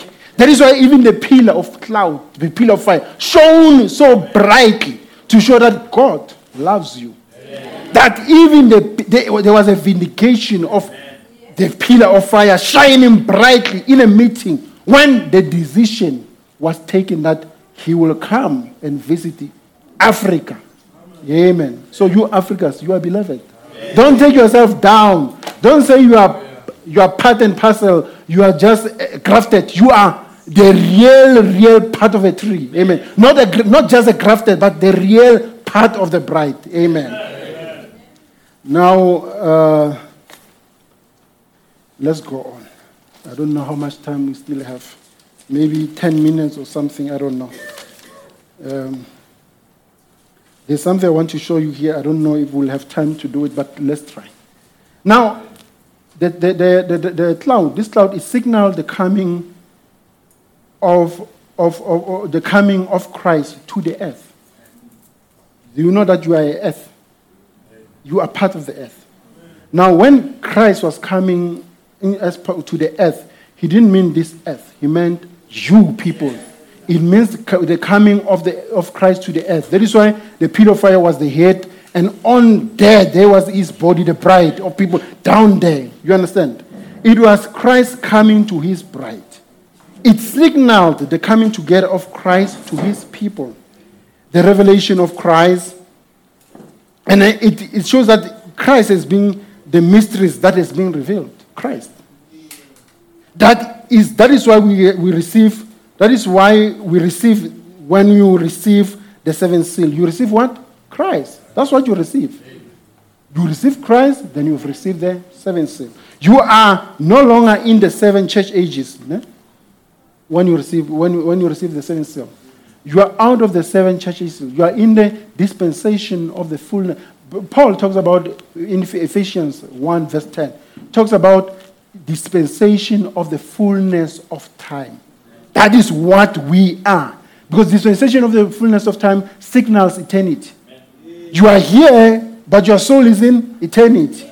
Mara, you are here. That is why we say you are in heavenly places in Christ. That is Paul again.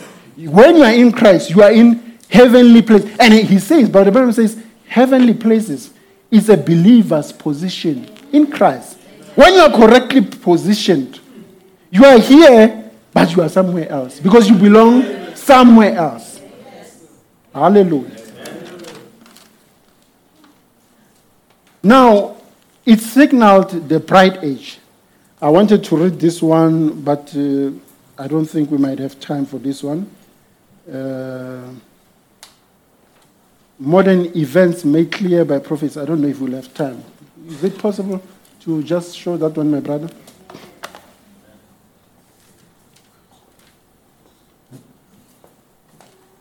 We'll read these codes quickly.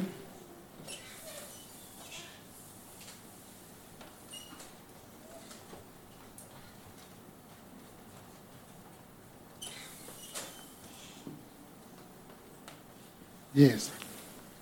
He says here, we are not living in a Pentecostal age. We are living in another age. See, we are not living in the Methodist age. We are living in another age. We are living on up here to the what? Bright age. The calling out of the church and getting it together for what?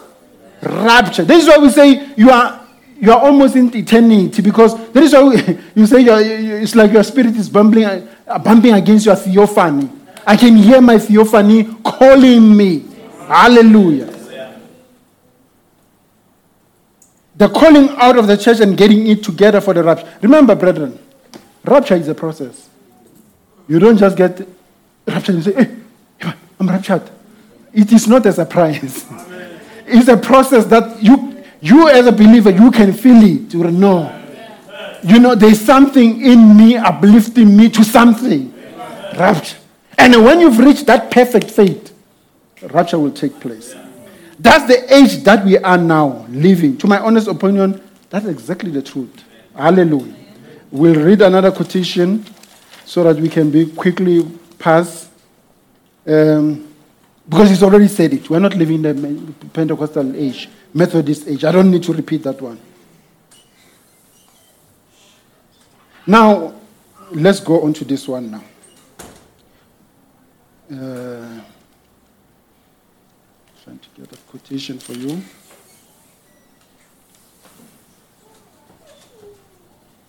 What is the attraction on the mountain? This one we need to read.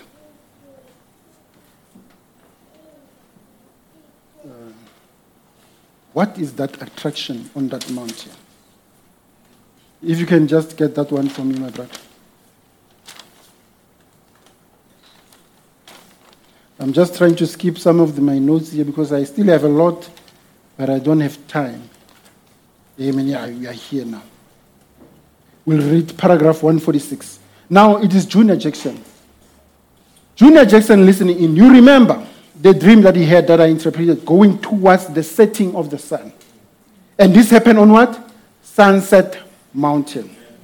It is evening time, sunset. The sunset message through a setting of history. Okay, let me try to explain something. When Brother Bremen, the opens were sealing, were open, it was the setting of another age and the opening of another age. That means that's when the Laodicean church age ended. And then now it started there was an opening of what we call the bright age. And the sunset message through a setting of history, a setting of prophecy rather being fulfilled. And it shall be light at the evening time upon Sunset Mountain in the Coronado Forest, 40 miles north of Tucson. On the map and see if sunset peaks there. That's exactly where it happens. I never knew it till the other day. Everything there shall never die. It is constantly unrolling. That shall never die. That is the seventh seal. It is constantly unrolling, unfolding itself. From the very thing happening to the picture being Jesus standing, looking at us. Okay, let's stay there. You remember when there was a time when Moses wanted to see God. And God told Moses and said, I'm going to put you in a cleft of a rock. And I'm going to put my hands on your face. And then I'm just going to pass by. Then I'm going to take off my hands, then you can have a look at me. What did Moses say? It was the back part of a man. But where was he heading to? That man. Because Brother Abraham teaches us that it was that man was a logos. It was a theophany. And the theophany is what? The logos is what? It was the son that came out of God. The spoken word that came out of God was his son. That's the theophany. So when he was heading, now you come to Sunset Mountain. There was the picture there. Moses could not see this face. But you, this morning, you are privileged to be able to see this face. He saw the back, but there on Sunset Mountain, because he says, when you took the picture and you turn it around and you put this picture, is the face of what? Christ. That is why it's the head. Who's the body? You. So now for Moses was only seeing the back part of what was to come, because Christ was heading towards you. You get it now? Because he saw the back part because he was heading towards Sunset Mountain to reveal himself to you, so that you will be privileged to be able to see what? The face. That is why he says, from the very thing happening to the picture being Jesus looking at us. You get it now? Jesus looking at you there. That Hoffman, Brother Bremer said, Hoffman picture is the closest resemblance of Christ that you can have, that was ever drawn. You take that picture, you put it there, it's Jesus. You get it now? It seems like I'm the only one who's excited about this. Amen. So it was what? Jesus standing looking at us. Now exactly on Sunset Mountain and the sunset light. The evening light has come, God vindicating himself. What is it? It's the fact that God and Christ are one. The white, how many have seen it? The white wig upon him, as we talked in Revelation 1, the supreme deity. That he is the supreme deity, having the supreme authority. No other voice, no other God. In a believer, there is no other God, no other voice, but the voice of Christ. In him dwells, there it is, dwells the fullness of the Godhead bodily. The angels themselves was his wig. Hallelujah.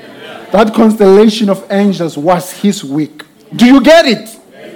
What happened upon Sunset Mountain? God confirming his word. That's what all this noise is about. Notice, is God fulfilling his promised word again? Revelation 10, 1-7. That is what the people are trying to deny. Amen. And in the days of the sound of the seven angels' message, the mystery of God should be finished. The hidden mystery of Revelation 10, 1-7, the last message to the last church age, fulfills exactly this age. Amen. The day when the Son of Man shall be revealed. Amen. This one I'll skip. We won't have time for this one. Now, to confirm what I was saying, I will read you something here. We've skipped some of the quotations because we don't have time. But I've already...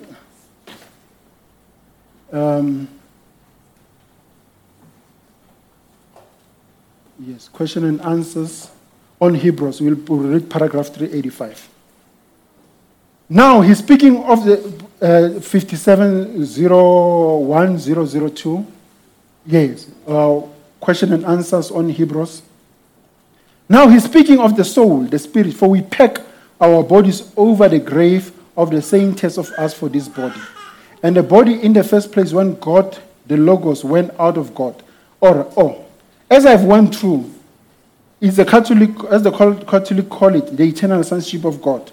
Which, as I've said before, the word doesn't make sense. You can't have an eternal son. Because a son is what is born. You can't be eternal. Amen? So there cannot be an eternal son because a son has to have a beginning. And so Jesus has had a beginning. God had no beginning. But the son, no eternal sonship. But the son that was with the Father in the beginning was the Logos that came out of God. It was the theophany of God that went out. The human form that didn't have eyes like you see. A better eye. You see, brother, up there, we'll have a better eye. We'll be in a theophany. Our body, our wet body. We'll have a better eye, better ears. See, it was a theophany that all the rainbow condescended into a theophany. Moses, you see, there we get it now. Moses saw it when it passed through the rock like that. He saw the back parts, said it looked like a man. That was a theophany. Amen. So we've gone through that one. Let's see as I'm trying to close quickly. Now, there is a significance and importance to this cloud. It showed a partnership between God and man, between God and us. It shows that it showed the fulfillment of the covenant between God and us. Knowledge of his significance is one of the basics and fundamentals of our faith. That was what I was telling you guys. Knowledge of these things is the basics and fundamentals of our faith. It is important for you to know these things so that you will never be deceived. Do you know, as we speak now, you can't deceive a Muslim child? No, you can't change him. Why? Because he's taught his religion from home. I was surprised to even find out that When they come from school, the children, do you know that they have extra classes? Yes. Oh, the sister at least is not in there because she knows it. Yeah, they have extra classes. To read, to learn the Quran. Is it the Quran? Yeah, the Quran. To learn it, to recite it. Extra classes. You go to school, they teach you ABCs. After that, you have afternoon classes. Learning the Quran. Brother, for me, if that's happening, it is the Quran or nothing. Yeah, it's just the Quran. That means you go there for them. When you say Jesus, they say, you mean the one who's like our Prophet Muhammad? Yeah. Good. When you say Jesus, they say Muhammad. Why? Because it is indoctrinated. But for us, we don't want to give you doctrine. We want to give you life. That means we want you to have knowledge that you can turn into life. And it becomes, okay, it becomes part of you. Remember when John was given the book, and they said it's going to be sweet and sour there. The reason it was bitter there, it was because it was assimilating. Yes, when you learn this thing, sometimes you don't understand. It will be painful. Mara, you'll find that after that, it is joy everlasting. Hallelujah. Now, it is a part of our belief system. Yes, this is part of our belief system. You can't talk about the message of the hour, the end time message, and not talk about the cloud. Then we don't know what you believe. Now, it is something that you need to understand, need to learn. Children must be taught at home these things. Yes. Agree that those others, they're teaching them the Quran. Teach them the message of the hour. Hallelujah. So that when they go their own power, when he says Muhammad, he says Jesus. And he says, in fact, you know what? Me, I also have another prophet, Branham. Which one is that one? Yeah, now you hit him with another thing now. Hallelujah. Talk about the pillar of fire. You need to talk about those things. Now, the critics, those are the first things they will attack. Mara, you find that if you don't have knowledge of these things, it's easy for you to succumb and pretend as if you're not message believer when they attack the message. Because you don't have anything to defend yourself with. When that man tells you about how blessed they are as Muslims, he's preaching there. You have nothing. Now we need to teach you so that you have something. When it comes with a thing, Muslim, you come with something, which is the word. Amen. Hallelujah. Amen. Now, these are the first things they attack. That is why I prepared this message, so that why? You will know. You will. Remember, soldiers are trained. And how are they drilled? By doing the process of war, as if they are simulating war. So with us, we are also simulating now to show you how the critics will come, so that when they come, you are prepared, you are ready, you are trained. Amen. Now, for us to say you are partnered with Christ, you have veiled him, there must be a proof. How do you prove that? That Manasseh is partnered with Christ. Manasseh is veiling Christ. How do we prove that? I'm going to pass some of the quotations here because it's just going to take, these notes are just going to take a lot of time. Let's see. How do we prove that? There's a quotation I will want to prove to you. How do we prove that you have the Holy Spirit? How do we prove that you have received Christ? There's a quotation on Smyrna Church Age. I gave you, you know it's difficult for you to get it, but if you put those words, it will be able to take out that quotation. Yeah, you see, I've always, amen. Now, Smyrna Church Age, it says, now we have been constantly saying that the true evidence. So now we have been, this one you have to put in. Amen. Now we have been constantly saying that the true evidence of being baptized baptized with the Holy Ghost is for a believer to receive the word of the age in which he lives. Do you get it? That's a quotation. It's just like that. If you are an Israelite, you had to receive the message of Moses. Come out of Egypt. Come out of Egypt. Here are the 10 commandments. Here are the laws of God. Do not do this. Go into the promised land. That was his message, basically. For you to say you are an Israelite and you believe the message you believe Moses, you had to accept those instructions. But we cannot come and say, go to Palestine and go into Egypt. That's not your message. There must be a message for your hour, for your time. Now, the evidence that you have received the Holy Ghost is when you receive that message. It is simple. Yeah. If you say the proof that you have received Christ, you have to receive his word. You have to receive his message according to your age. Let's read another quotation because we don't have time. I'm skipping. Because some of the things we were already talking about. Let's go to Pergamian church age. Also, I gave you the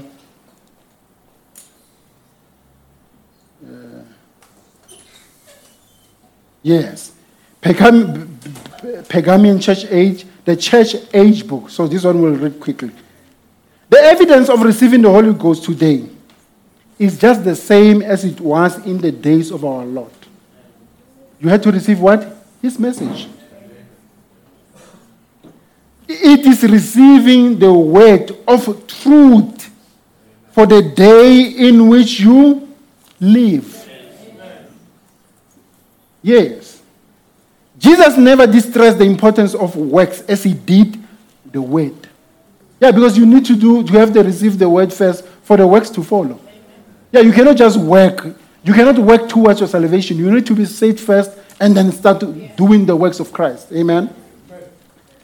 He knew that if the people got the word, you see, if you got the word, the works will follow.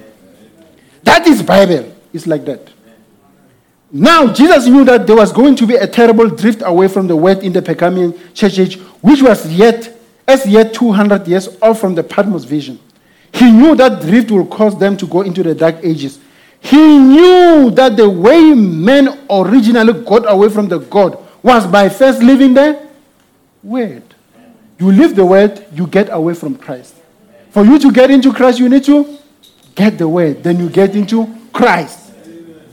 Thus, he is presenting himself to the church. If you leave the word, you have left God. Thus, it's obvious. Thus, he is presenting himself to the church of Pergamos, and indeed to all the churches of all ages. He says, I'm the word. If you want deity in your midst, then welcome and receive the word. Don't ever let anyone or anything get between you and that word. Amen. I was sharing with my wife, I think it was yesterday, we were talking about priorities. That means in your life, you should never let anything get between you and God. Amen. The first priority, the first place, he said, the unfolding, he wants to have preeminence in you. That means in your life, it is God first. Nothing should get between you and the word. Then, it is your family. And you. Yes. That means me, I'm last. The family must be fine. If I don't eat, it's okay. They must eat. Yes. But I cannot go there and rob a store to give them food. You get it now? Yes. I cannot go there and rob people and say I'm feeding my family. Because it must be God first. That means everything that you do, you must do it in the name of the Hallelujah. That's it. So it is what? God first, then your family, then you. You can't commit crime to feed the second one because you will be violating the first one. You see it now. You get it? This which I'm giving you, the word, is a revelation of myself. That is Christ here speaking. I'm the word, remember that. I wonder, is Brother Branham speaking, if we're sufficiently impressed with the word in our midst. Are we? Are you sufficiently, have you realized the quality and the quantity of word that you have in your midst? Are you impressed by it? Has it made an impression in your life? Look into that white stone. See yourself. Then an impression will be made. How do we pray? We pray in the name of Jesus, don't we? Every prayer in his name, or there isn't any answer. Yet in John 5:14, we are told, this is the confidence we have in him, that if we ask anything according to his will, he heareth us. And we know that he hears us whatsoever we ask. We know that we have the petition that we desire of him. Now we ask, what is the will of God? There's only one way to know his will. That is by the word of God. Remember, when we started with our message, the law of faith, we said faith is governed by a law. And that law is controlled by what? The word. The Spirit of God, the word, is the control of that law of faith. He says, if you can find the key to that law, you will unlock anything. What unlocks it? The word. Amen. Where am I now? Lamentation 3 verse 37, he says, who is he that said, and it cometh to pass when the Lord commanded it not? You see, brother, nobody can come and put a curse on your life if you are a Christian. Who is he that said, and it cometh to pass when the Lord commanded it not? Nobody can do anything to you if you are in that word. In that word you are saved, you are fortified. You are in heavenly places with Christ. Because it's the word or nothing. If you are in with nothing, everything will attack you. But if you are with that word, nothing can take place in your life except God allow it. I've preached on that many times. We're not going to go there. Amen. There it is. If it isn't in the word, you see, you can't have it. So we can't ask unless it's in the word. We can't petition or ask unless it's in his name. There it is again. Jesus, the name, is the word, the will. You can't separate God and the word. They are one. Now, here is my almost a closing quotation. Just 5 minutes, then we are done.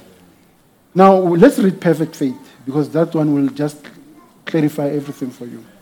So, Perfect Faith, paragraph 144. I was supposed to read this the last time I preached. I didn't get time, so I can't leave it again. I have to give it to you. Amen. Do you give me 5 more minutes? Amen. Yes, he says here, when a man lives by faith and walks by faith, I mean substance faith, real faith.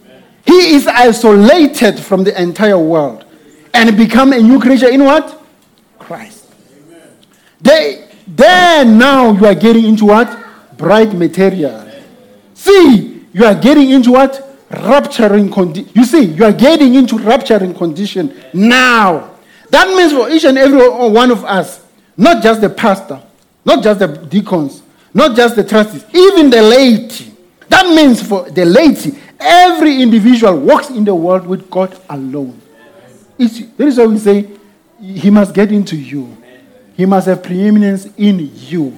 You must have an individual walk with Christ. Because at the end of the day, it's you and Christ. If you are a child, let's speak to you guys a bit. Your parents will never answer for you. No, they will direct you. But when the time comes, you have to go there and stand for yourself. That is why those children are indoctrinated early. So that when they are there, university, wherever, they can stand for themselves. Understand? Because at the end of the day, it's you and God alone. Amen. You, not the parent taking you and baptizing you into the kingdom. You must be baptized into this kingdom.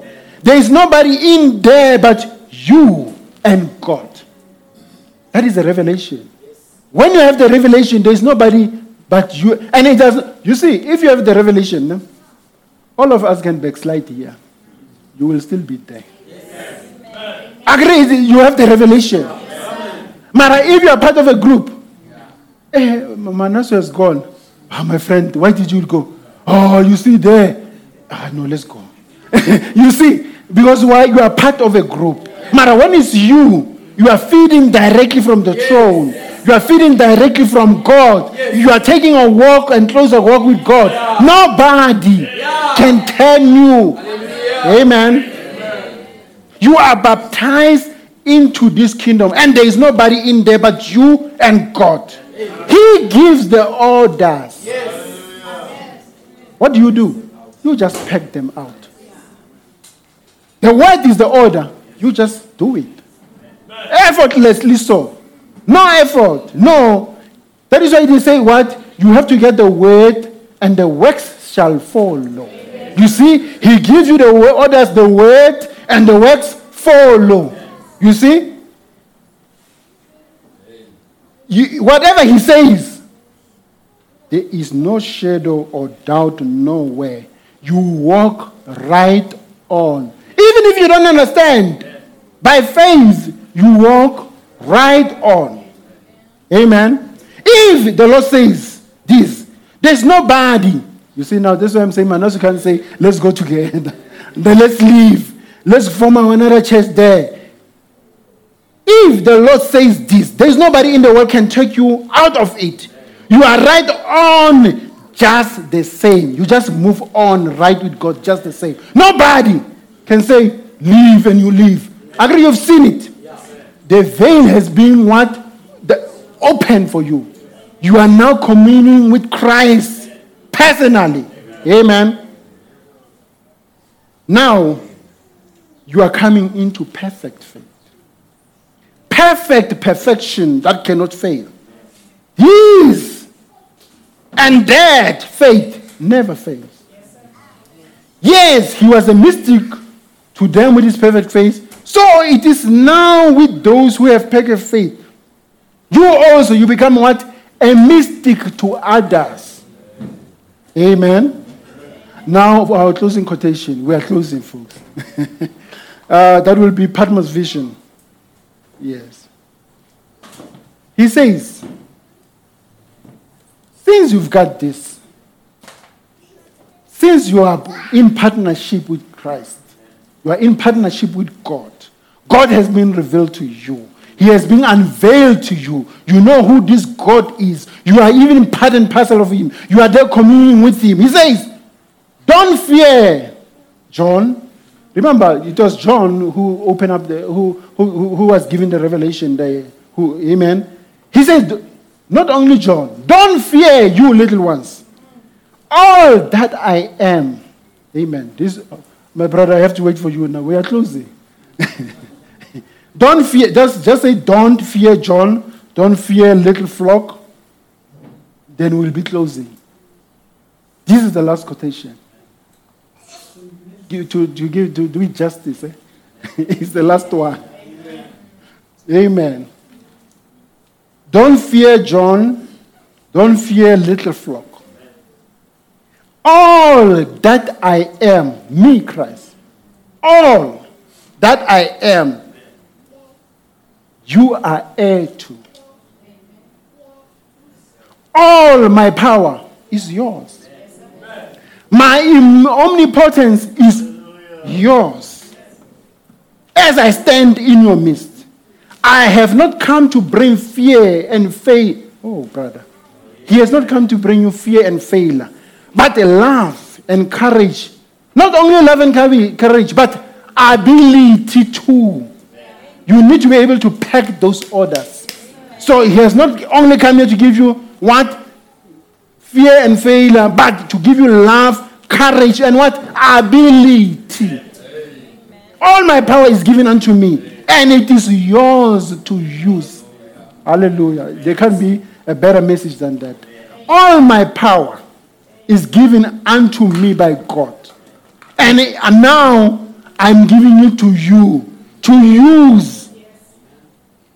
He says, you speak the word, I will perform it. You see, that's the covenant I was speaking with you about. That's my covenant, and it can never fail. Hallelujah. May God bless the reading of his word. We stand up. Amen.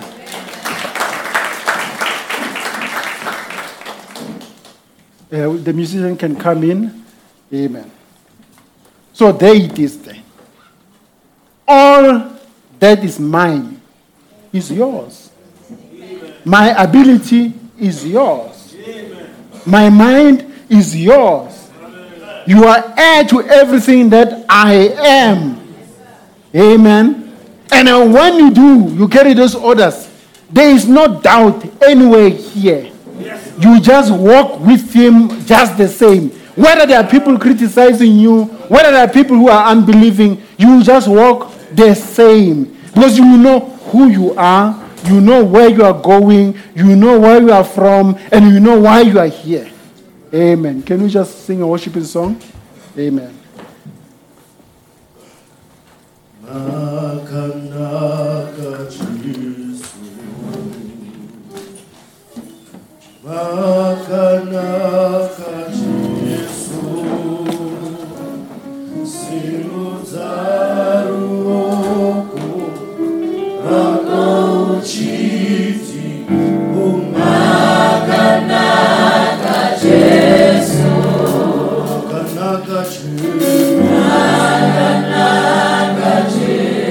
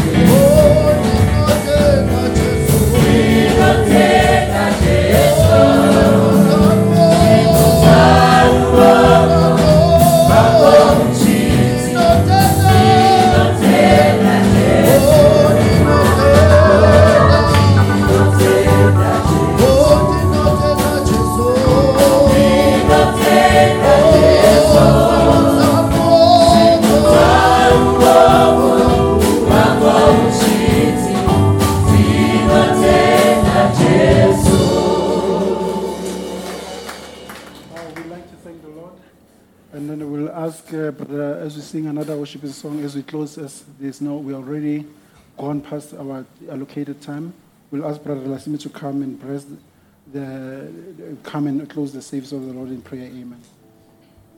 And as we're gonna sing this song, if you have any need or you have anything, you know that God answers anything that you may have. Whether there is an illness that you have, there is a desire that you want, there is something that you want for Him to do for you. He is still the same God yesterday, as He was yesterday. And He'll still be the same God, the one that is able to provide. It does not matter what is it that you might be having, whatever you might be going through. He can provide a solution. He can provide a healing.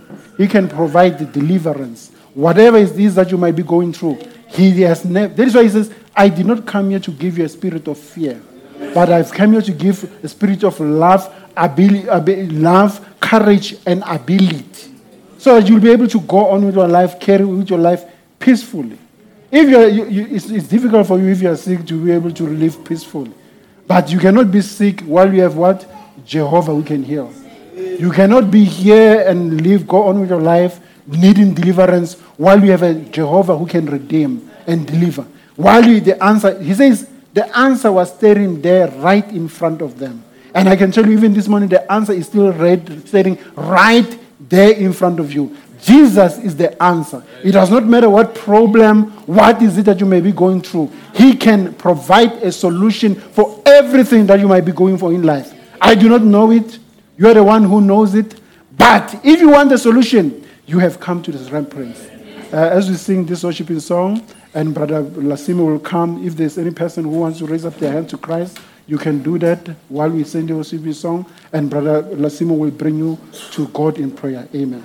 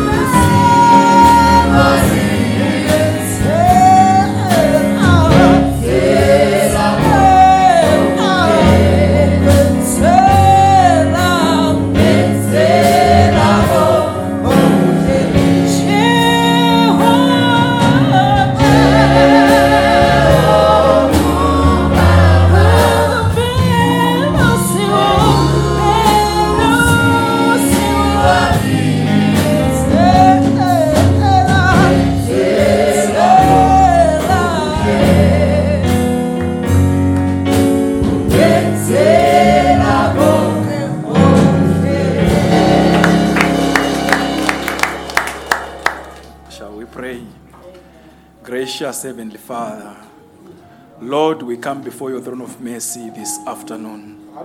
Father, we thank you, Lord, for coming unto us and speaking unto us, God, Lord, for we have partnered with your God, Lord. We thank you for this partnership that we have with your Father.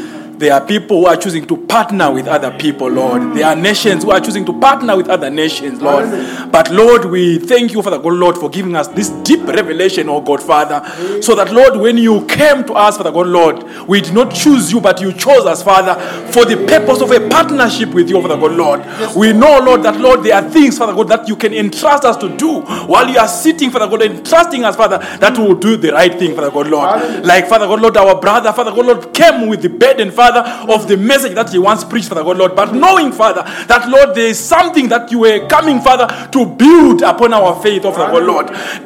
Bringing us, Father God, Lord, to a higher level, Father God, Lord, so that, Lord, we can, Lord, have a better communion with you, Father God, Lord. We thank you, Father God, Lord. May you restore the virtue that came out of him, Father God, Lord. May you give him more and more, Father God, Lord, so that, Lord, every time he comes and stands behind this pulpit, Father God, Lord, you utter words of life unto us, Father God, Lord, that, Lord, we may be able to receive, Father, that which you have ushered unto us, oh Father God, Lord. We thank you, Father God, Lord Jesus, Father, for every word, oh Father God, Lord, for the children, Father God, Lord Jesus, Father, Lord. We know, Lord, that, Lord, these teachings, Father God, Lord, they have gone deeper, Father God, Lord. For we know, my God and my Lord, Father God, Lord, that sometimes fire, when it is burning, sometimes grass fire will just burn quick and fast and finishes, oh Father God, Lord. But, Lord, when we burn logs, Father God, Lord, it goes deeper and it takes longer, Father God, Lord. For that fire will go a longer way, oh Father God, Lord. And today, Father God, Lord, we could see logs that were being burnt, Father God, Lord. And we could feel the fire getting deeper and deeper, Father God, Lord. That will sustain us, Father God, a long way, Father God, Lord.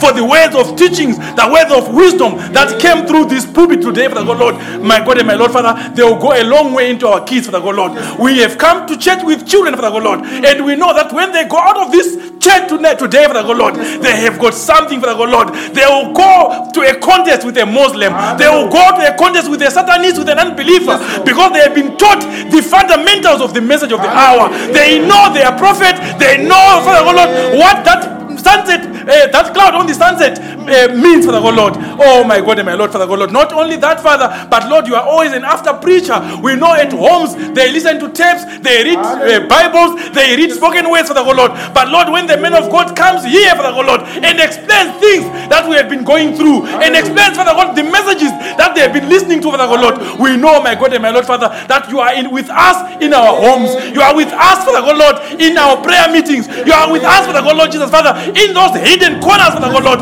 You hear us, you care for us, Father God, Lord. That's why you come in a special way, Father God, Lord. My God and my Lord, we are not looking at a time, for the clock, Father, was made by men, Father God, Lord. One day time shall be no more. Time shall be destroyed, Father God, Lord. But these words that have been spoken here, Father, they shall take us beyond time, oh Father God, Lord. They shall take us, Father God, Lord Jesus, Father, beyond the imaginations and thoughts of men, oh Father. Therefore, we appreciate you, Father God, Lord. May you bless him. May you bless his family. May you come, Father God, Lord Jesus, every time, Father God, Lord, and do what far more than what we can ask or what we can imagine, oh Father God, Lord. We are also coming before you this moment, oh Father God, Lord, knowing, Father, that elsewhere, Father, in Trinidad there, Father, our pastor maybe right now is preparing, Father God, Lord, to go and present himself before those believers, Father. He has never been with them, oh Father God, Lord, but my God, we know you, oh Father God, Lord. You are omnipresent. You are a God that when he was here preaching, Father, you were there, oh Father God, Lord.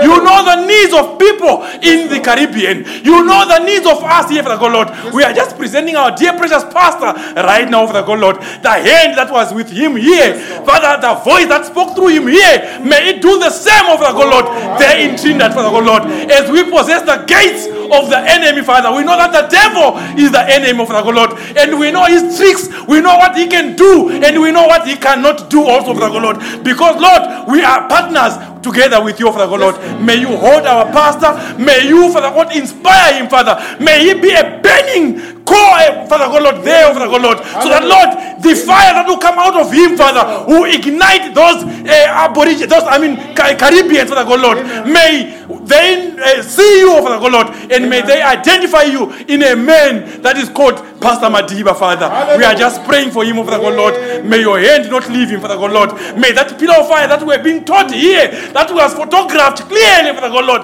When it was mentioned that when there was a thought of South Africa, when there was a thought of Florence Nightingale, Father, we know that you knew us that we would be in South Africa. You knew us that we would be in Africa. And oh, Father God, Lord, there is a man from Africa that is in Trinidad right now, Father. We are praying for him, oh God, Lord, that your hand, the spiritual hand, the supernatural hand of God may embrace him, oh God, may lift him up higher, oh Lord, that, Lord, your words may be uttered out of the God, Lord. Signs and wonders and the miracles may follow, that those people who believe that, oh God, even in Africa, there are men that were called of God. There are God-called men that come from Africa, oh Father. And Lord, vindicate your word. Show it, oh Father God, Lord. My God and my Lord, Father. We are also praying, oh Father, that if there is anyone in this house that has got a need, oh Father, that's got a desire, a request, Father God, Lord, that needs something from you, oh Father God, Lord. My God and my Lord, Father, we are just committing them before you, oh Father. The word has gone forth, oh Father God, Lord.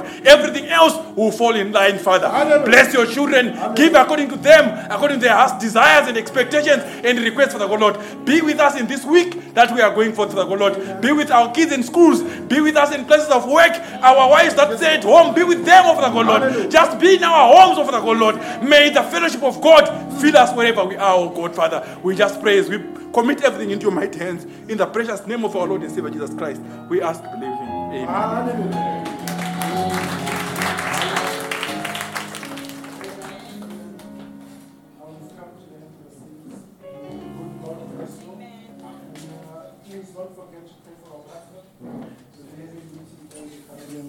Remember, if you need a source of power, you need a source of power to do something. That power must be from prayer.